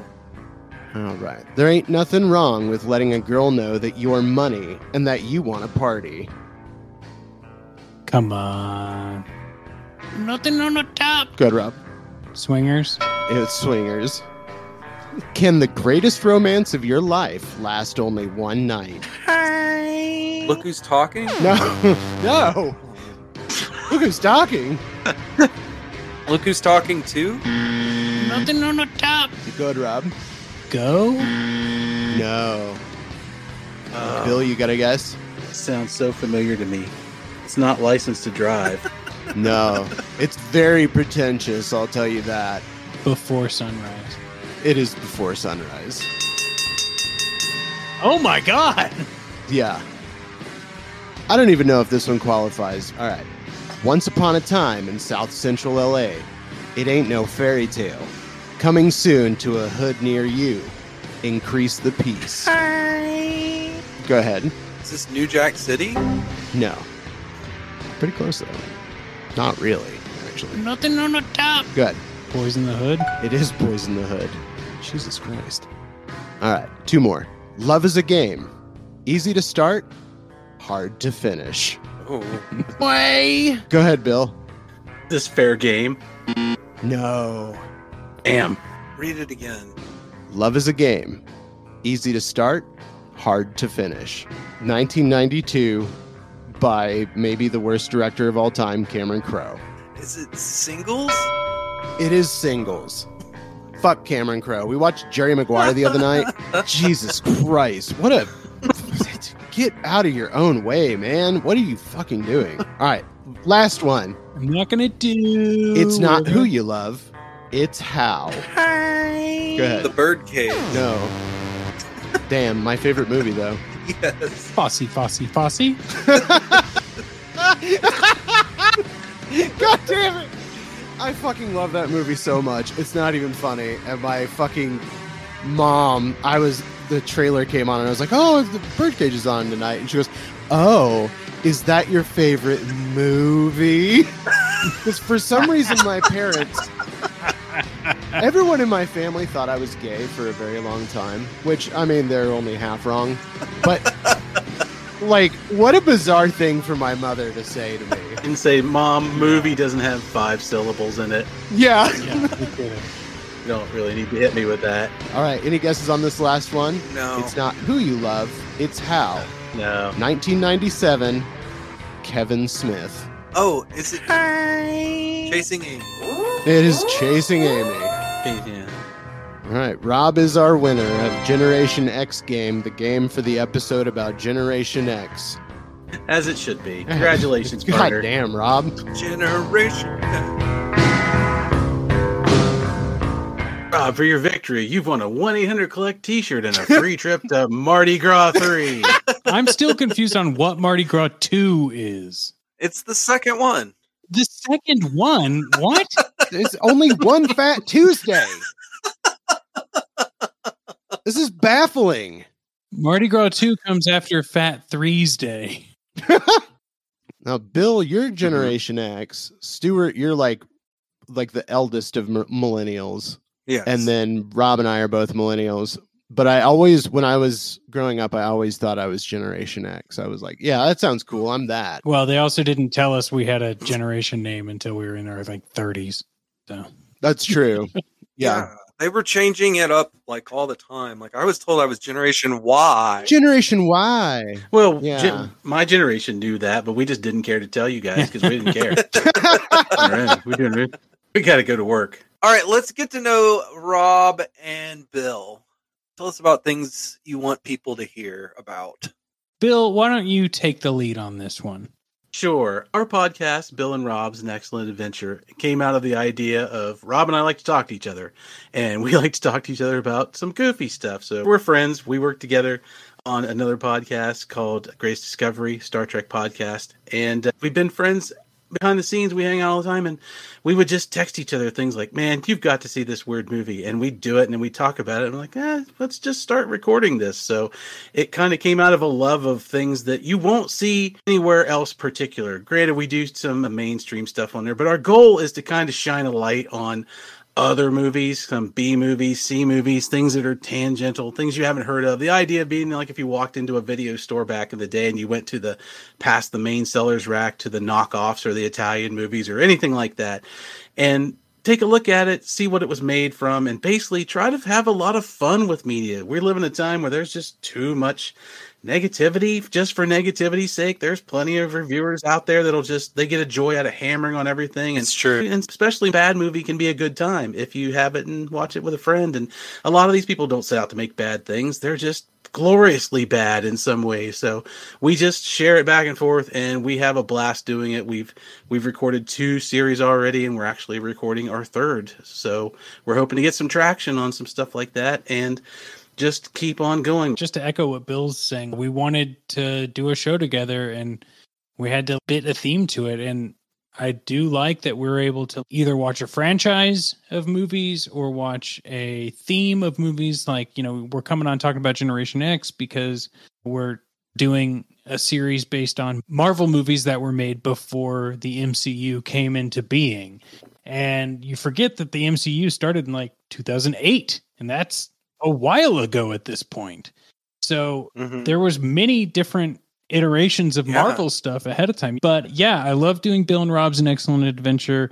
I've made podcasts for Team Coco, SiriusXM, Vice, all of these places. But personally, it's my personal projects that I have the most fun with, like Bill and Rob's An Excellent Adventure, or my comedy show about reality TV called Vanderpump Robs, which Joe, you've been on a couple of times. Cheryl's been on I've it. actually been on a Bill and Rob a couple of times as well. Yeah, you've also been on Bill and Rob's. Fun as hell. Stu, you're fucking missing out, man.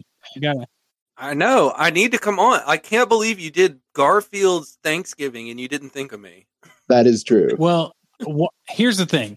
Why would we have? You gotta sell yourself to us. We don't. But no, you're welcome on anytime. Sell me this, Stuart. And we're open to doing special episodes too. We've decided that if we can get people on and their schedule works and they want to talk about their favorite movie that maybe they think other people need to know about or hasn't been shown, we have a format where we can do one-offs and slide them in, because we don't want to get cheated out of a great conversation and a great hang with some friends of ours, and letting other people know some fun stuff that's out there. That's one of the best things about doing the show, is we don't gloss over the things that are actually bad, but you get too many things today of people going, well, it's just bad because it's old, or it's just bad because it's cheap. And that is not enjoying the media. Media can be and should be fun, even if it's not the greatest thing ever made. And you can have a great time with your friends talking about it. And we have had it. We've had it with Joe. We've had it with our other guests. And we have it just by ourselves. So if you've got a gem that you'd like to throw out there, we are more than willing to take 100%. A listen. Yeah, that's what I love about y'all's show is it's very positive. Yeah, it's very positive. Without being toxically positive. It's pretty rare that you shit on something. Yeah. Yeah, genuinely enjoying something, even if it is kind of hard to watch. Yeah. I mean, people don't set out to make bad things. They're just doing the best they can. Now, maybe they know they're making a cheap thing. They know it, and you should know it too.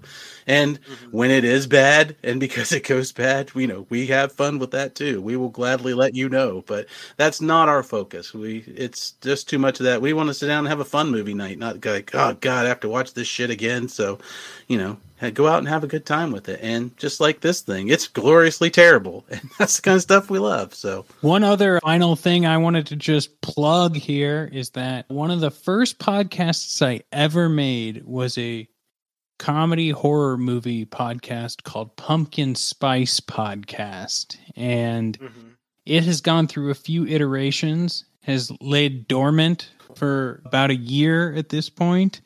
But I've just recorded a new episode with my friend. Exclusive information here. Graham Young. That's right. Friend of the show. Yes. And Graham Young and I are back behind the mic, and we recorded an episode on the movie Prison by Rennie Harlan. And I'll wait to listen to it and watch that. Oh, wow. We talked about that on the episode that Graham was on. He was on Doorways. So we talked about that because Kirkwood Smith is in it, right? Yeah, Graham and I exclusively talk about Rennie Harlan movies. Are you a short hair Rennie Harlan guy or a long hair Rennie Harlan guy? Long hair. Same. I also wanted to bring up that we just joined your podcast collective. Yeah, it's called Bridge Burner because we've all been perfect our entire lives and we make perfect podcasts. It's got Pumpkin Spice, it's got Bill and Rob's, it's got Piloting Error, that's this podcast, it's got Yes, sir. Bachelor Masters, a hilarious podcast about the Bachelor franchise, and Reenacted, an Unsolved Mysteries podcast. Absolutely. Yes. We're going to have all those people on this show because we need guests. Yes.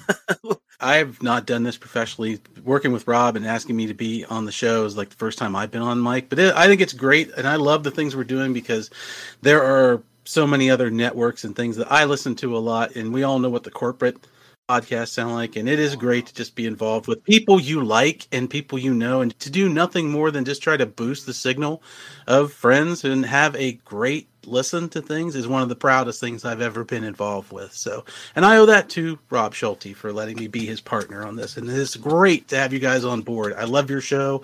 I am desperate to just keep being a part of this because you've sent me down the pilot rabbit hole of all the things I remember. Hell yeah. And if we can ever get to the Black Bart pilot for Blazing Saddles from I don't know about that. Is that freely available? It is on YouTube. It was included on the DVD set for one of the issues. Yes, and it is out there, and it is a thing to behold. And I watched it in a hospital parking lot waiting for my wife to come out from getting one of her flu shots. So yeah, one of those was more interesting than the other. We'll do the episode. I'll let you know which one it was. Holy shit. It has Louis Gossett Jr.? Holy fuck. Yeah. The thing about pilots is I've spent hours researching them, and there's always another one. And every one of them is as bizarre as the last. It's just amazing what people would try just to get on the air. They're not good, but they're amazing to watch in retrospect. Oh, yeah. Yeah. Security chamber G110. Access denied. Passcode required. Back at the school, Skin is practicing his hacking. Access denied. Passcode required. I've taken a lot of abuse since I've been here, Lupita, but not from you. Let me show you a little something I picked up when I ran email for the Barrio Loco gangsters. Try public cipher encryption. Welcome to Security Chamber B110. What is your request? Full security access for student Espinosa. Code Beta Hexa 90210. And he finds his way into a room that has the dream chair. Very cool. To have just a room with a creepy chair in it. And a spotlight. The dream chair. When this happened, I thought it was Dr. X's chair. Like they always show in the movie. No, Professor X's floating yellow Cerebro wheelchair. No, Cerebro. Cerebro, made by Activision.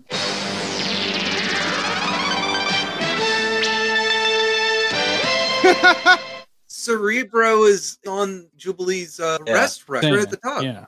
What is the deal with that? Is that the machine? Is that what you call the machine? Cerebro is the thing that Professor X uses to connect with every living mutant on the planet. It like enhances his telekinetic or his telekinetic, whatever mental power he has. Yeah. So is the Cerebro on that arrest record? Is that an Easter egg? Did we discover an Easter egg? Pretty blatant one, but I guess. Yeah, sure. Okay. So this is the device that both Emma and Matt Frewer were working on together sometime in the past. This allows the sitter to travel to the dream dimension and inhabit other people's dreams. Yeah, because if you missed it in the first half, the million times they said it, they're really hammering it in the conclusion that dreams are a different dimension. Mm-hmm.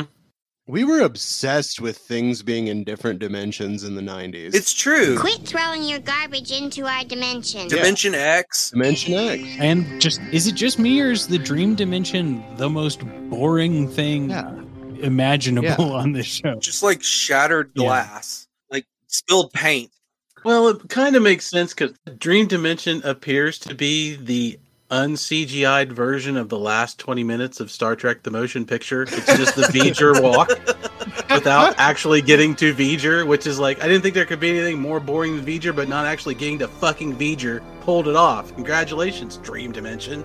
Yeah. So now we get the most memorable scene in the show, something that should be funny, but really isn't. Matt Frewer is meeting with the executive board of his company in a mall food court, and he has a teeny tiny version of the dream chair sitting on the table for some reason. Yeah, that's something that'll show up on Antiques Roadshow like 40 years in the future. Who made this model? Oh, here we have this is a salesman model. What is this? A dream chair for ants? He starts off by telling them that the subliminal messaging campaign was a huge success, and now he wants to invade people's dreams so he can tell them to buy things. I can go into people's dreams and get them to buy any product I tell them to. They are powerless to stop it because these impulses come from their subconscious. Oh. This plan makes no sense. And yet it's not the first time that has been the impetus of invading people's dreams, right? That feels like such a familiar... They even did it in like DuckTales. They did it a lot in early TV in the 70s too. It was all about mind control, getting in your mind, manipulation, all that stuff. The dream thing I don't get because I've had lots of dreams and none of them ever really made me get up and do anything except maybe go to the bathroom and maybe laugh a little bit. That's about it. I don't know where he's going with this. You can now use science to go into people's minds, which was considered a metaphysical realm before. It's kind of like how Ghostbusters is using science to interact with ghosts in the paranormal in this like new kind of technology way. That's kind of the thoughts they're playing. And I guess it would be more impactful if he was going in there and the dream sequences were set up in a way that showed him as being able to manipulate the thoughts of these people. Mm-hmm. But it just looks like they're on the same set they were on 5 minutes ago, and he's trying to sell them a new Saturn. I don't know why any of this would make you do anything. It's kind of lost on me. But okay, so of course they don't believe him that he can actually do any of this. But Matt Frewer prepared by going into all of their dreams and telling them to have gastric eruptions at 10 o'clock. I prepared a small practical demonstration. I took the liberty of visiting each of you in your dreams last night. While you slept, I made a small suggestion to each of you that I believe will demonstrate with a soupçon of humor the efficacy of this tool. At exactly 10 o'clock, each member of this board will have an involuntary gastric eruption. So they all sit there for a very tense few minutes where they're all looking at each other and sweating, and then they all start burping and farting and control bad.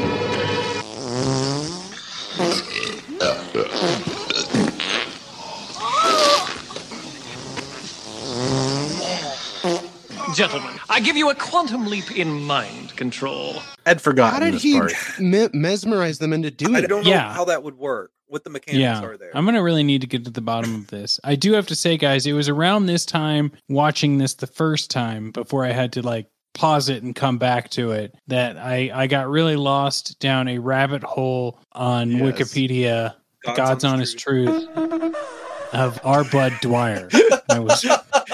Now, you mentioned this to me, and then I said something that I don't know much about R. Bud Dwyer, and you sent me a paragraph. And, it just goes to show you that, like, you should listen to the signals telling you to step away from something if you're going to be podcasting about it soon. And I did. I eventually paused it and then picked this back up again and, rewound the 10 minutes that I wasn't paying attention to, because I was like, this podcast is going to go off the rails if I start talking about R. Bud Dwyer instead of Generation X at like the climax of the TV show. So listeners, you can go look that up yourself. Yeah, go just pop on over to Lively. It looks like a very long Wikipedia article that looks very well sourced. So Now, Bill, I gotta know, because you have much more of a memory of that time than I do. Do you think he actually took the bribes? He's a politician. Of course he took the bribes. Took them all. That's right. Of course he took them. Hey. Absolutely took them. There you have it, folks. All right, so what happens next is a bit confusing. Matt Frewer is gone, and the board is discussing whether or not to go along with the dream scheme. I don't know how the rest of you feel about this opportunity, but I'd rather hit the street with a tin cup than make money the way Mr. Tresh is proposing. He could bring down this entire corporation. The man's insane. And dangerous. I say we call the authorities. He's your loose cannon, Bob. What do you say? He's gone off the deep end. I'll take care of it, John. A2 Bulbous. We enter the dream of one of the executives, the one Matt Frewer was talking to earlier, Bob, and he explains at one point that this is a stress dream. This is actually not happening. It's a common anxiety dream, Bob. Replaying the day's events. Russell, please. Everything we've been seeing happened earlier in the day, and he's been dreaming it. The fart meeting is already over, and he's actually in his bed at home. Yeah, I think he's at home, definitely. I'm not sure if the meeting happened, and then there's like a clip, and then it picks up, and that part's the same. Either way, it's the two run together, and one follows the other one along. So, of course, when you see V'ger pop up in the background, you're like, uh-oh, this ain't right. And to be fair, I would be stressful too, because can you imagine being in a meeting where somebody is sitting there going, mind control is the next big thing, and we're going to do this? That would be like having a NASCAR team and going, we had a good season. Next season, we're going to do better by putting flamethrowers and machine guns on the car. It's like, I don't think that's right. They probably had to air out the room too.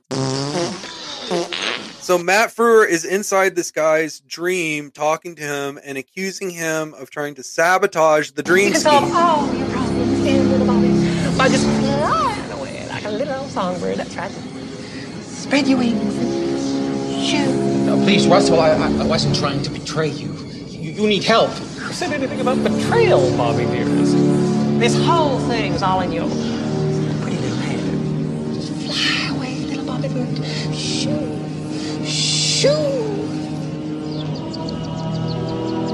There is some pretty cool imagery here, but Matt Frewer convinces the guy he's a bird, and then there are birds on a giant screen, and the guy jumps out of his window in the real world and dies.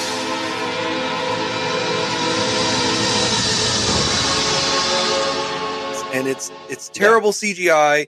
It looks like the building is 5 miles tall. I'm going to cross a bunch of streams on this one, because this is definitely your Bob Morton from OCP. He goes out the window, Ronnie Cox style, but he also goes out the window, Jim Carrey pushing his boss out in Batman Forever. Mm-hmm. This whole thing is just a pickup of all these images that is absolutely insane. But I would want to do this in real life because, look, I love Max Headroom, but that's a 22-minute show. Yeah. At this point, Matt Frewer made this into a 7-hour marathon feeling movie. And this speech of his, I kept looking up going, I either want to pass out or this movie's got to be over. And because it was the commercial version, I clicked the button. I'm like, I'm only a fucking hour into this movie. We spend quite a bit of the last half of this, seeing Matt Frewer in people's dreams trying to kill them in wacky ways. And it's very Freddy Krueger. And in fact, earlier in the movie, he actually says he wants to be Freddy Krueger. Dreams are another dimension, Bobby. Can you grasp that? You know, like Freddy Krueger. It's like so explicit. Yeah, and it's that weird juxtaposition thing. Like, it's like in the arcade when you can see the X-Men game in the background. You're not supposed to, quote unquote, take it seriously, but you are supposed to suspend a certain amount of disbelief. And every time things like that pop up, it just pulls me right out of whatever I'm doing, because they live in a world where name brands don't exist. Everything is beer and tissues. No, the only thing they sell is Virtual Fighter, Slick Lips, and coffin nail cigarettes. Even on their best day, that's not getting by the FDA in 1996. It's just not.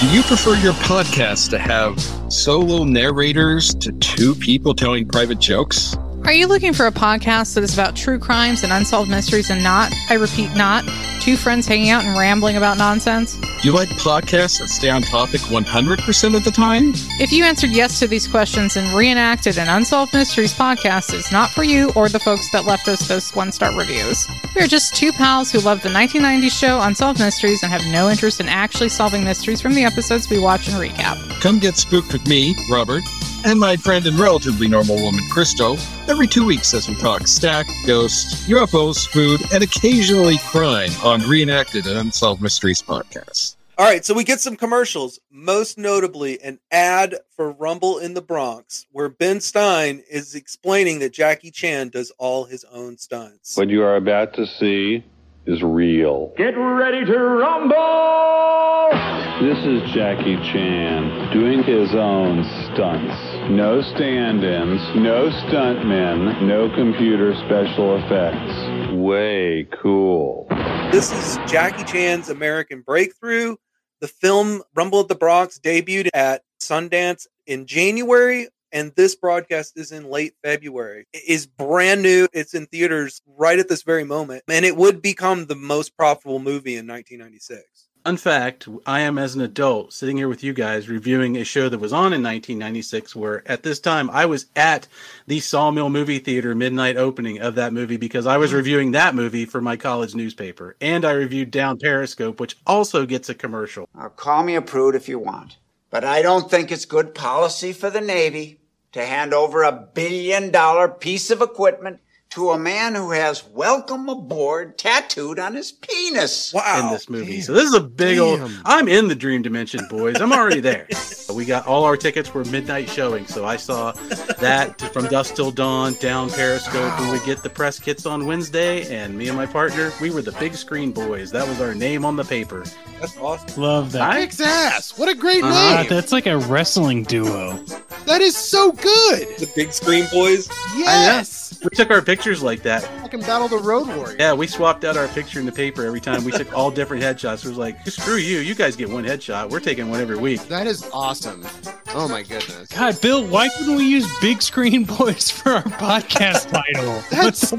That would be awesome. Sorry, Rob. I'm poaching Bill, and he and I are starting the Big Screen Boys. A collective needs shows. That's all I'm saying.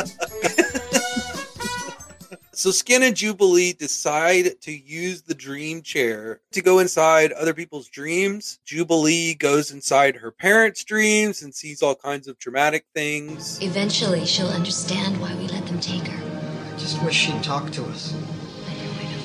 Dad? It's okay. But Matt Frewer is there. Talk about your hallmark moment. What is this? This is one cosmic coinkydink. We are fellow travelers. You're visiting Dad in his dream? I'm visiting you. He is visiting her while she is visiting other people. This is... and he tells her... which makes her scream. Of course. So fucking rapey. Yeah. So like this poor girl. Oh, this there's a lot of this shit that gives me really bad heebie-jeebies. bad. But Yes. Then Skin uses the chair and he goes inside the dream of Kayla, who he was stalking earlier. Well, Matt Frewer is there too, and he tells him he can make the girl like him. I can make that girl pat of butter in your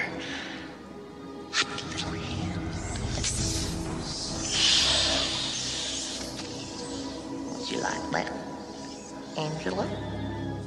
Yeah. No problems here. Stuart, you should edit in the clip of Tobias listening to himself say all of the bizarre phrases. Even if it means me taking a chubby, I will suck it up. Nothing wrong with that. Meanwhile, back where Matt Frewer's real body is, the cops have shown up and are unplugging him from the chair. And this sends him like hurtling back to the real world, but Skin grabs his shoulder and yanks him back to the dream dimension. This was kind of cool. It's kind of a cool effect. Talk about your born-again experiences. So at this point, Matt Frewer's mind and body have been separated. His body is a vegetable, and his mind is wandering around in the dream dimension for the rest of the show, while they hold him inside of some minimum security hospital / prison. And it didn't seem like he really wanted to get back in his body until kind of later on. It seemed like he was having fun just wandering around in the dream dimension to me. Yeah, it's what he wants. He wanted that kind of power, but I get the feeling after a while he takes a slide into the old guy from the commercial about, why do you do cocaine? So I can work longer. So I can earn more. So I can do more coke. So I can work longer. So I can earn more. So I can do more coke. So I can work longer.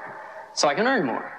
So I can do more coke. So I can work longer. And he turns into the Micro Machine guy. It's like dramatically detailed, stupendously styled, smaller than a nut. This one or this one. I think he's sick of himself. He's like, I can get out of here. I can't keep up with this. I can't be my only friend. He's somehow more unhinged in the dream dimension than he is in the real. Yeah, his mania just takes over completely, and he no longer even has like a scrap of self-control. Well, the mutant teens go to a carnival, and of course the strong girl does the punching bag thing. Why don't I show you how? Wins the prize, and there are all these tussle. Teenage shenanigans going on. Refrax and Buff hook up. Yeah. At this point, they're making out because there's been like, you like her? Yeah, you don't? And then they finally hook up, Buff and Refrax, and as he gets a boner, his like powers come into being, and he's... What's wrong? Nothing. Look, why don't we go find the guys? He can like see her thigh through her jeans or whatever, and he flips out. And it causes a lot of teenage drama, but it's a little heavy-handed, if you ask me. Well, it's that ridiculous teen TV drama of the fact that all these actors are all pretty good-looking kids. Let's just call them what they are. And it falls into that ridiculous category of like, she's a pretty girl, and he's a guy who likes girls in this film. So, yeah, like, this is not a weird thing. Yeah. That, of course, like, oh, she's a monster. No, she's not. She looks like a regular person. They all look completely normal. They look like Hollywood actors. Yeah, if this had been the comic book, she would have been an actual monster. She would have had horns and shit coming out of her head and breathe fire and a tail. Now we have something to talk about as far as if you're going to be able to like somebody for who they really are. But this whole thing about them is just, you can't really look at it and take any of their pain seriously, because by those standards and the way things work in a lot of ways, you don't have a problem getting a boy to like you. It's just that you only know 3 people and you all go to the same weird bed and breakfast school. That's your problem. Well, and also this is that whole thing at the beginning. It's like, when your powers do kick in, I'm going to sew your head to his butt. Yeah. And no heads were sewn to any butts. No, but I mean, at least if she'd done that, he could have checked everybody for colorectal, and that would have been at least helpful. So she was looking out for the team. To be that age. Huh? Tell me about it. Skin runs into Kayla, who has decided she's into him. And this is what Matt Frewer offered him in the dream dimension. This is all illegitimate. If he has any morality at all, he would say, no, wait, hold on. You're under the spell of a supervillain. Yep. And we should talk about what you really want. Let's talk. He's like the son in the 2nd season of White Lotus. Yeah. He's so far away from his parents that he's his own toxic man. Right, like someone who lives in a cave. Like a caveman. The 2nd season, you say. And he's a liar. Let's call him for what he is, because he's a liar.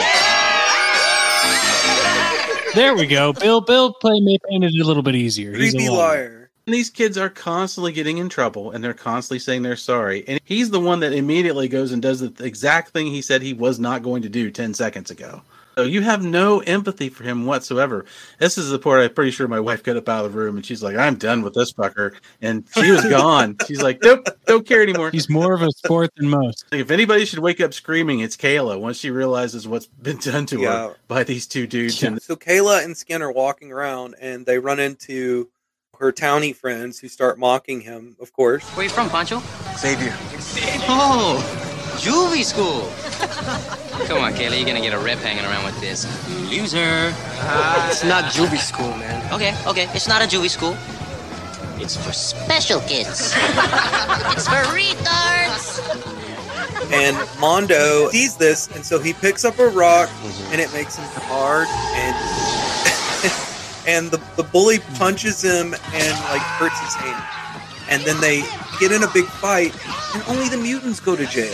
Yeah, huh? Like the other, he threw the fucking first punch. It's almost like that allegory thing we were talking about earlier. Well, the plot needs it to happen. And that's another basic downfall of these kind of things. The plot needs them to go to jail so they can get in trouble again, so they can get a talking to, so that everybody else can, you talk about the townies and stuff. This is what I think is pretty much the weakest part of it, is anytime these kids have an interaction with an adult is almost the worst single moment of every one of these things, because none of them mesh up together. They're just all operating on two different wavelengths. They're not even really trying to rebel. They're not really trying to do anything. The adults aren't, they're sort of teaching them, but not really. It's all just kind of waiting around for the next crazy Max Headroom moment to pop up and just send us down another rabbit hole of we got to do this thing now.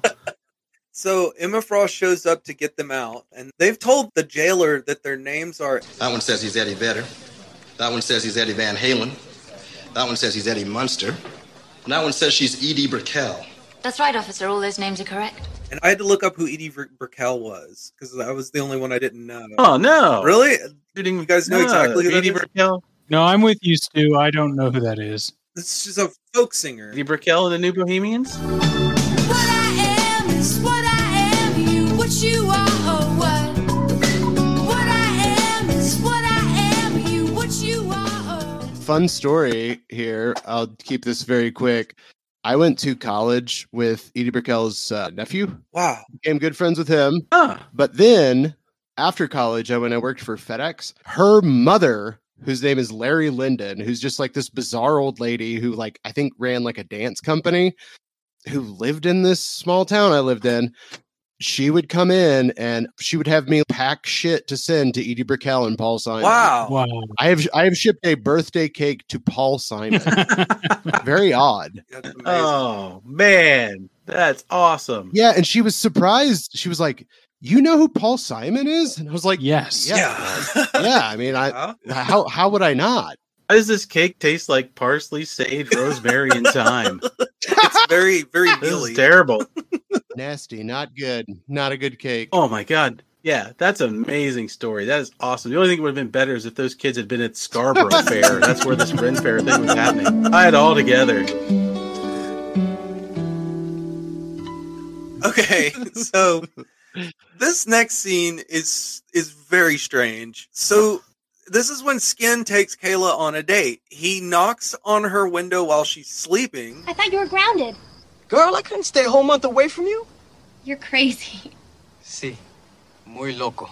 Get dressed. Come on. And the next thing you know, they're in like a botanical garden, and there's like a parrot there, and there's a full-on dance number to like, I think it's Tom Waits? What is it? It's very strange. I was pretty sure it was Tom Waits. I'll check it, and Well, it turns out Skin is visiting this girl in her dreams. Still. He is the dream creep. Yeah, so he's grounded and he's feeling bad, so he decides to go back to the dream chair, which he's not supposed to be using, and use it to crawl into this girl who is not his girlfriend that he has made like him into her head, and have a date in what apparently is Poison Ivy's hideout. I don't know why. Different comic book. Yeah, and for the record, going up to a girl's window and knocking on it in the dark has never been greeted with a good response, ever. Not a good idea. Pretty sure that's a TV thing. So this is all interrupted by Matt Frewer, who shows up and convinces Skin to break him out of jail.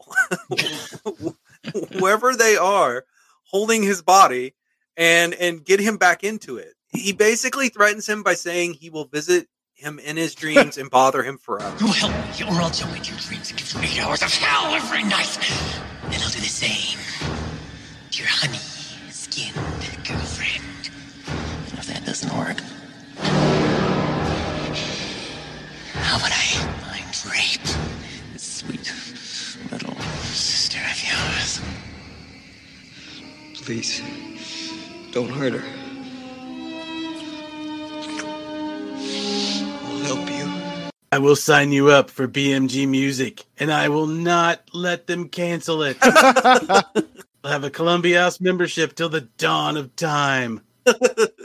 I think that was my other main interest around this time. Comic books and, you know, Columbia House. Getting stuff from BMG and Columbia House.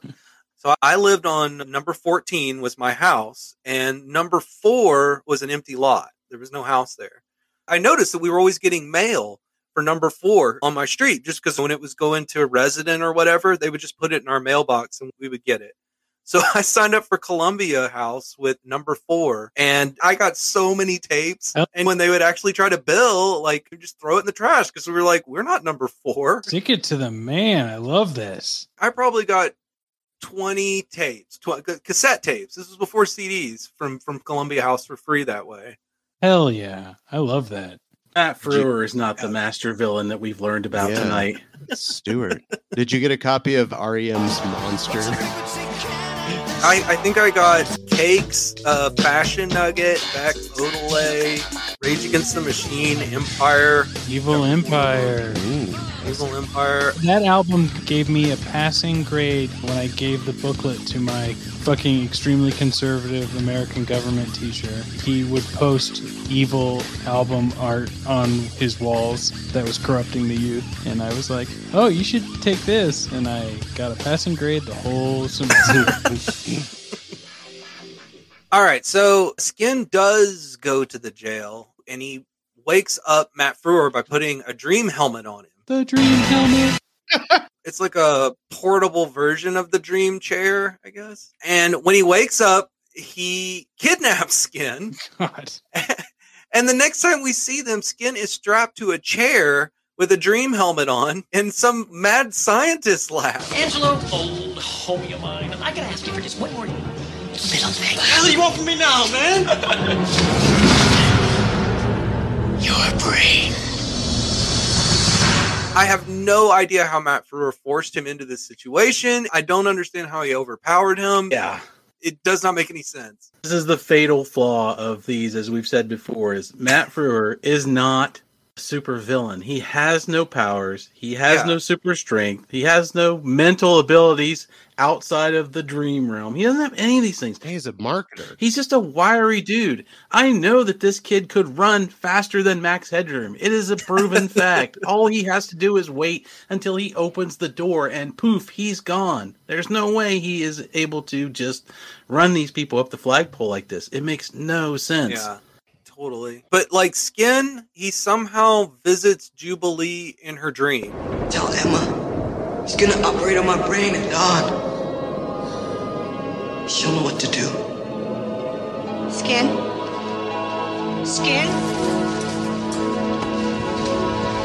I'm telling you, I don't know how it happened, but Skin was at the end of my bed. He needs help, guys. You gotta believe me. And she assembles the mutants, and they all show up there at the lab. And at this point, for some reason, Matt Frewer is wearing like a giant samurai outfit, and like Banshee even calls him Kimono Boy at one point. Shut your dumb kimono boy and bring it on.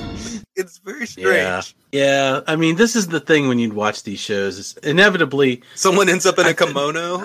Somebody, and you can't unsee what's under that kimono. There's just no way around it. I know it's a budget thing, and I think it's also part of the thing that these executives would greenlight these projects, but at the end of the day, I have to believe most of them thought, this is just so goddamn silly. We can't possibly make them look like they look in this book, so they chicken out, and they wear regular clothes or whatever until the last 5 minutes of the climax where they get to put on a uniform. And then these these people don't even do that. They assemble the team, and they're in the same shit they were wearing this morning. It's true. So I'm watching this show, and I'm like, all right, fine. You've done bad enough. You've done what every other one of these shows has done. You've made me wait this long. So put on the fucking suits and get to work. And they don't. They don't do it. They've got their same bullshit Benetton outfits that they were playing football in. Yep. They go off to fight this businessman in his leftover Sonny Crockett collection suit, which I know is a thing because it was available for me for my prom. You could get a Miami Vice tuxedo at Robert's Men's Shop. And I was just so pissed watching this. I'm like, you bastards. I don't even get like the 1994 Fantastic Four jumpsuit. Fucking rip, man. And you just, it's so bad. Well, all the mutants try to attack him. But of course, on their own, they can't defeat him. What needed to happen here, they should have combined their forces and shown that together as a team, they're more strong than one at a time. They roll call the kids. They all get one more shot. They got one more a bit of money for special effects in the budget. You all get one more power shot. They all take it. One at a time, like you said. They don't even team up with the big Mega Blast. They should have. Everybody gets one hit, and then that's it. Oh shit, budget's gone. Movie's over. Oh wait, no, it's not. Yeah. But instead, Banshee just screams, and Matt Frewer flies through a wall. Well, you're pretty good at beating up children. Well, thank you so much. I'm really just a beginner, but I know I can improve.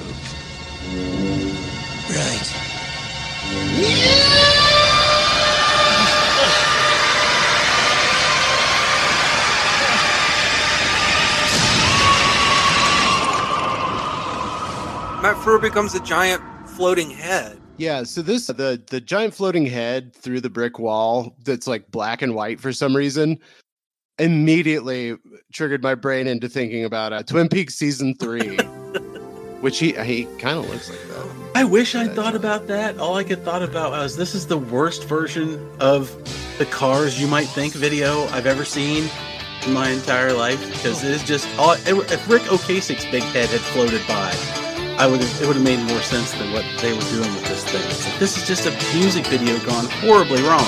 So sad.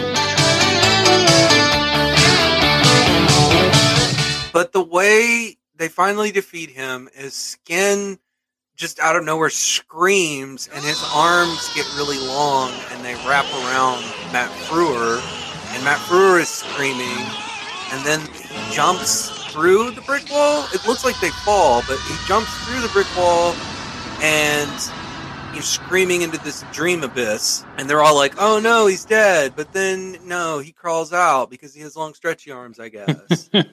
And that's the climax. Oh, and I guess the Dream Dimension, made by the same people who worked for the Empire in Star Wars, do not believe in handrails. All this would have been solved. Handrails, a little banisters. bit of safety, little thought would have gone a long way, but nope, just push them over the edge. It is super. Listen, when you got more than 30 inches, it's required. You have to have a handrail. I know. It's a t-shirt. That'll be coming to our store. So we get one last scene. The mutants are playing a card game. I want full enlightenment. Dr. D's gone corporate. Can you dance? Cap him with a necro buyout. Bam. A causal defenestration, chica. Transparent. Call it. Zap. Like, it looks like Yu-Gi-Oh or something. Come on. I don't know what I don't know what the kids play these days. The Magical Gathering, Pokemon, and Emma Frost and Banshee come in, and they're like, Well, kids, what do you think of your new uniforms?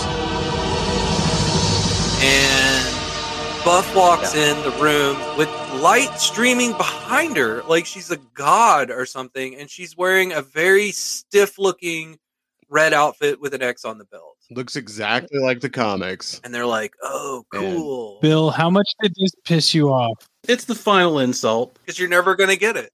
It's never going to happen. You're not going to see it. We had enough money for one outfit, and that's why we only put one of them on here. So here's the movie you might have gotten. Say, we'll see you next year at Mardi Gras 3, motherfuckers, and we're out of here. They're going to greenlit this series, and they're all going to get outfits like that. And they'll also get the jet. They'll all be flying around in that jet. I don't know if it's because apparently the new uniform premiere space in the mansion is off the game room, and they went out the wrong door because that didn't have the lighting and the smoke machine that Emma and Banshee can strike a pose behind while their students walk out. It just filled me with fury and anger in a way I didn't know I could be angry anymore. But yeah, it's. And that is Generation X. What a unique experience. I can say that for sure. Yeah. It certainly was. You know, watching it now, I understand why my brain did not remember any of it from watching it when it first came out. Yeah. Because it is dull. It is dull. Oh, yeah. You have essentially the X-Men, right? Except let's leave out every exciting thing about the X-Men. Well, this is the X-Men B team. Yeah. Kids are good judges of when they're being scammed or when someone's trying to, like, pull the wool over their eyes, right? So when I was really into the X-Men, when I saw Generation X, a comic book, my initial guard was up. You know, I wasn't in full-blown comic book mode. You know, this is still 94 when Generation X came out. I'm in 4th and 5th grade, right? And so my initial thought is someone's trying to sell me something. Mm-hmm. Someone is trying to sell me something that's like the X-Men, but not the X-Men. Now, the comic apparently went on to be pretty darn decent, right? As comics often do. But, yeah. But no one's putting that comic in my hands and saying, no, trust me, this is good, when I can just continue to read the X-Men, you know? And so by not making or not even connecting any real X-Men to Generation X is already starting at such a low point that everything else that's terrible about this and unforgettable or insulting isn't gonna do anything to help at all, obviously. But like, yeah, you start out by apologizing. Yeah, you're in a hole from the very beginning, and you don't do anything to say, okay, we don't get Wolverine or Jean Grey or the Phoenix, but you get the guy with the sunglasses. Yeah, you get a made-up character with sunglasses and a bad script and insult to injury in every way that it can insult and injure you. We get some racial stereotypes. We get we get extremely humiliating, awful. We get a couple of slurs. We get to Matt Frewer saying that he's going to mind rape Skin's sister in her dream. Yeah, when she just pops up out of nowhere. That's not great. Yeah. Very Freddy Krueger. I think Rob really hit it on the head when it came to the point of, like, you know, you're swerved around and you're fed one thing and shown another. Plus, he's right. You know, we do know what is appropriate for our own ages as things, and you can't get around the fact that this show is going to be written by older to middle-aged people trying to say this is what kids talk about, and you can't do that. I mean, you smell that immediately. You see it in all the angsty stuff, and they don't even do that well because the teen drama is not good. It's not even really there. The superhero stuff is not really there. So this whole thing is just an exercise and not really there. In the books, you can have the kids. And I think the beauty of Marvel was at points along the way, they did understand that it's still comic book time, but these casts in the books got older. Peter Parker finally got older. The X-Men got older. And when they become 20s and 25, then the 9 and 10-year-olds don't relate anymore. So they gave them a new cast, which is genius. You know, bring them in, show them the new stuff, and have them do kid things. But the kids also want to see, like they used to see with Robin, they want to see them fight monsters and wear uniforms because that's the fun part, because they're kids. So this thing really doesn't serve anybody when you sit down and look at it, and it's like, okay, now I don't even know why we made it, because it's not that great. It's just not that great a thing. And I think, you know, for a couple of tweaks along the way, I think it'd been great if one of the instructors had been Kitty Pryde, show her a little bit older so she's not so far removed from them, and give them somebody to relate to, instead of these two older characters who don't really look or seem special in any way, especially with no Professor X figure to go along with. It's just, it misses the mark. And it's always that thing I say, like, if you don't have somebody on on the crew that understands this is what's popular and this is who we need to get involved to make it work. It just becomes a bunch of tired stuff. Gotta get someone from the culture. Yeah, young people can smell a phony from a mile away. Yeah, and you can smell it in this one. Yeah, and this is in the trailer. Because you watch the trailer, and there's the one scene where Skin is typing away furiously, screaming into this keyboard that it looks like the mansion's under attack. And then later in the movie, you find out, it's just training day. But here's the thing. Another thing about that trailer, we see that trailer repeatedly in the commercials throughout this. If you watch this scene, the fucking scene at the end with her standing there in that uniform, and it's supposed to be this big reveal. You've seen that like 10 times at this point in the commercials. Like there's no reveal at all. You're just waiting for it. If you watch this on TV. Yeah, you're thinking like, oh, this is the first part when just before they go out and kick out. No, she just stands there because it's too uncomfortable to move. It would fall apart. It's just like taped together. I don't think there's a back in it. Maybe they didn't have enough money to do the back. So if you like see behind her, it's just gaffer's tape and newspaper. That's all it's holding together. It sucks because the uniform itself, I mean, it's not god awful. I mean, I'm sure if you high resolution did, it's just tape and pieces. But as an overall look for a TV movie, it's simple enough that it's like, yes, if you had at least worn this, suited up to go in to do what you were doing, I would have felt a little better because superheroes wear uniforms. That's just how it is.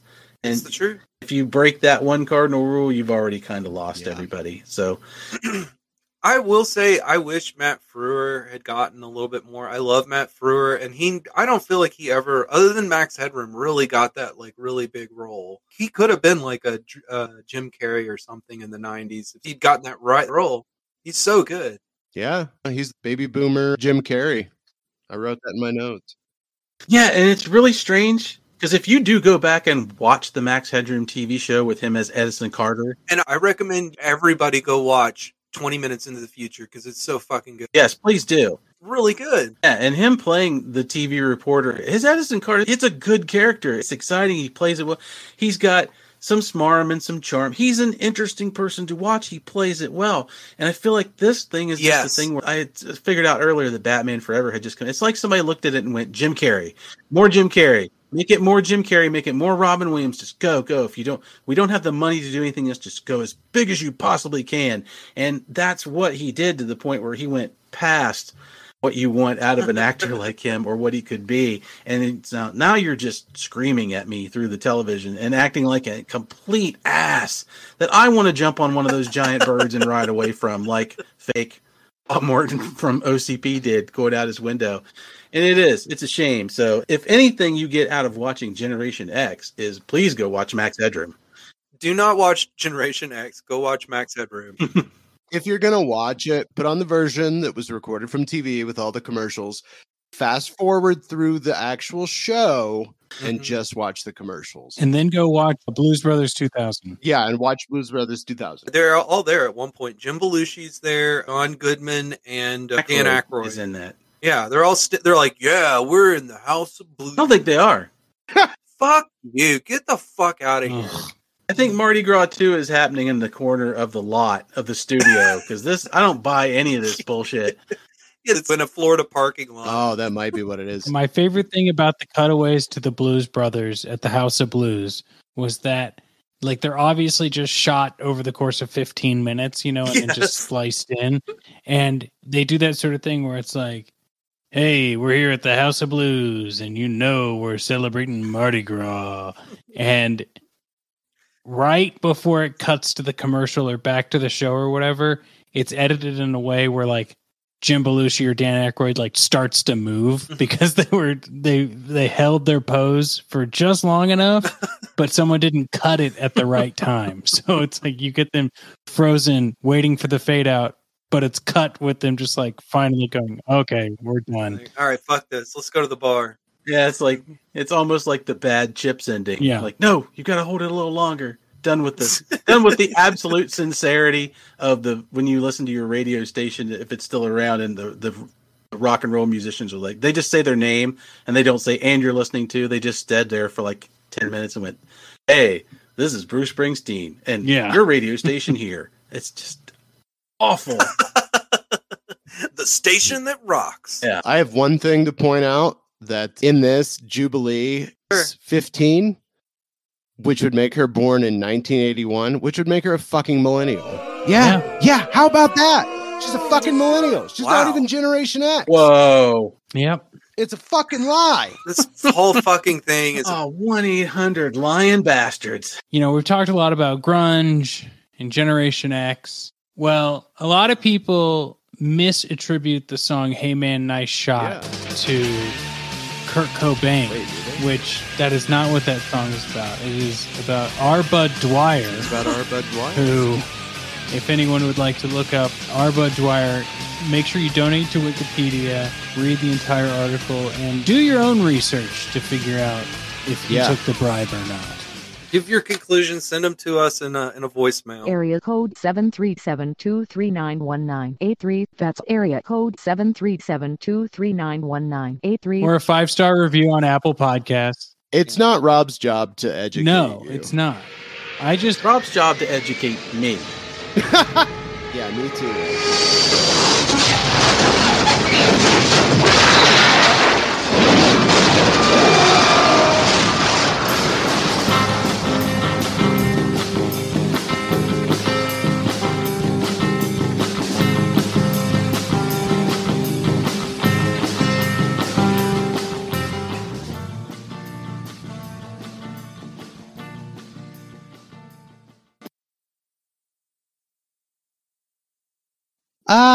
Yeah, you should listen to our podcast. It's very fun, and we think you will enjoy it. We just recorded an episode about Generation X, the bad television pilot. You sound like Lou Costello. I've been a bad boy.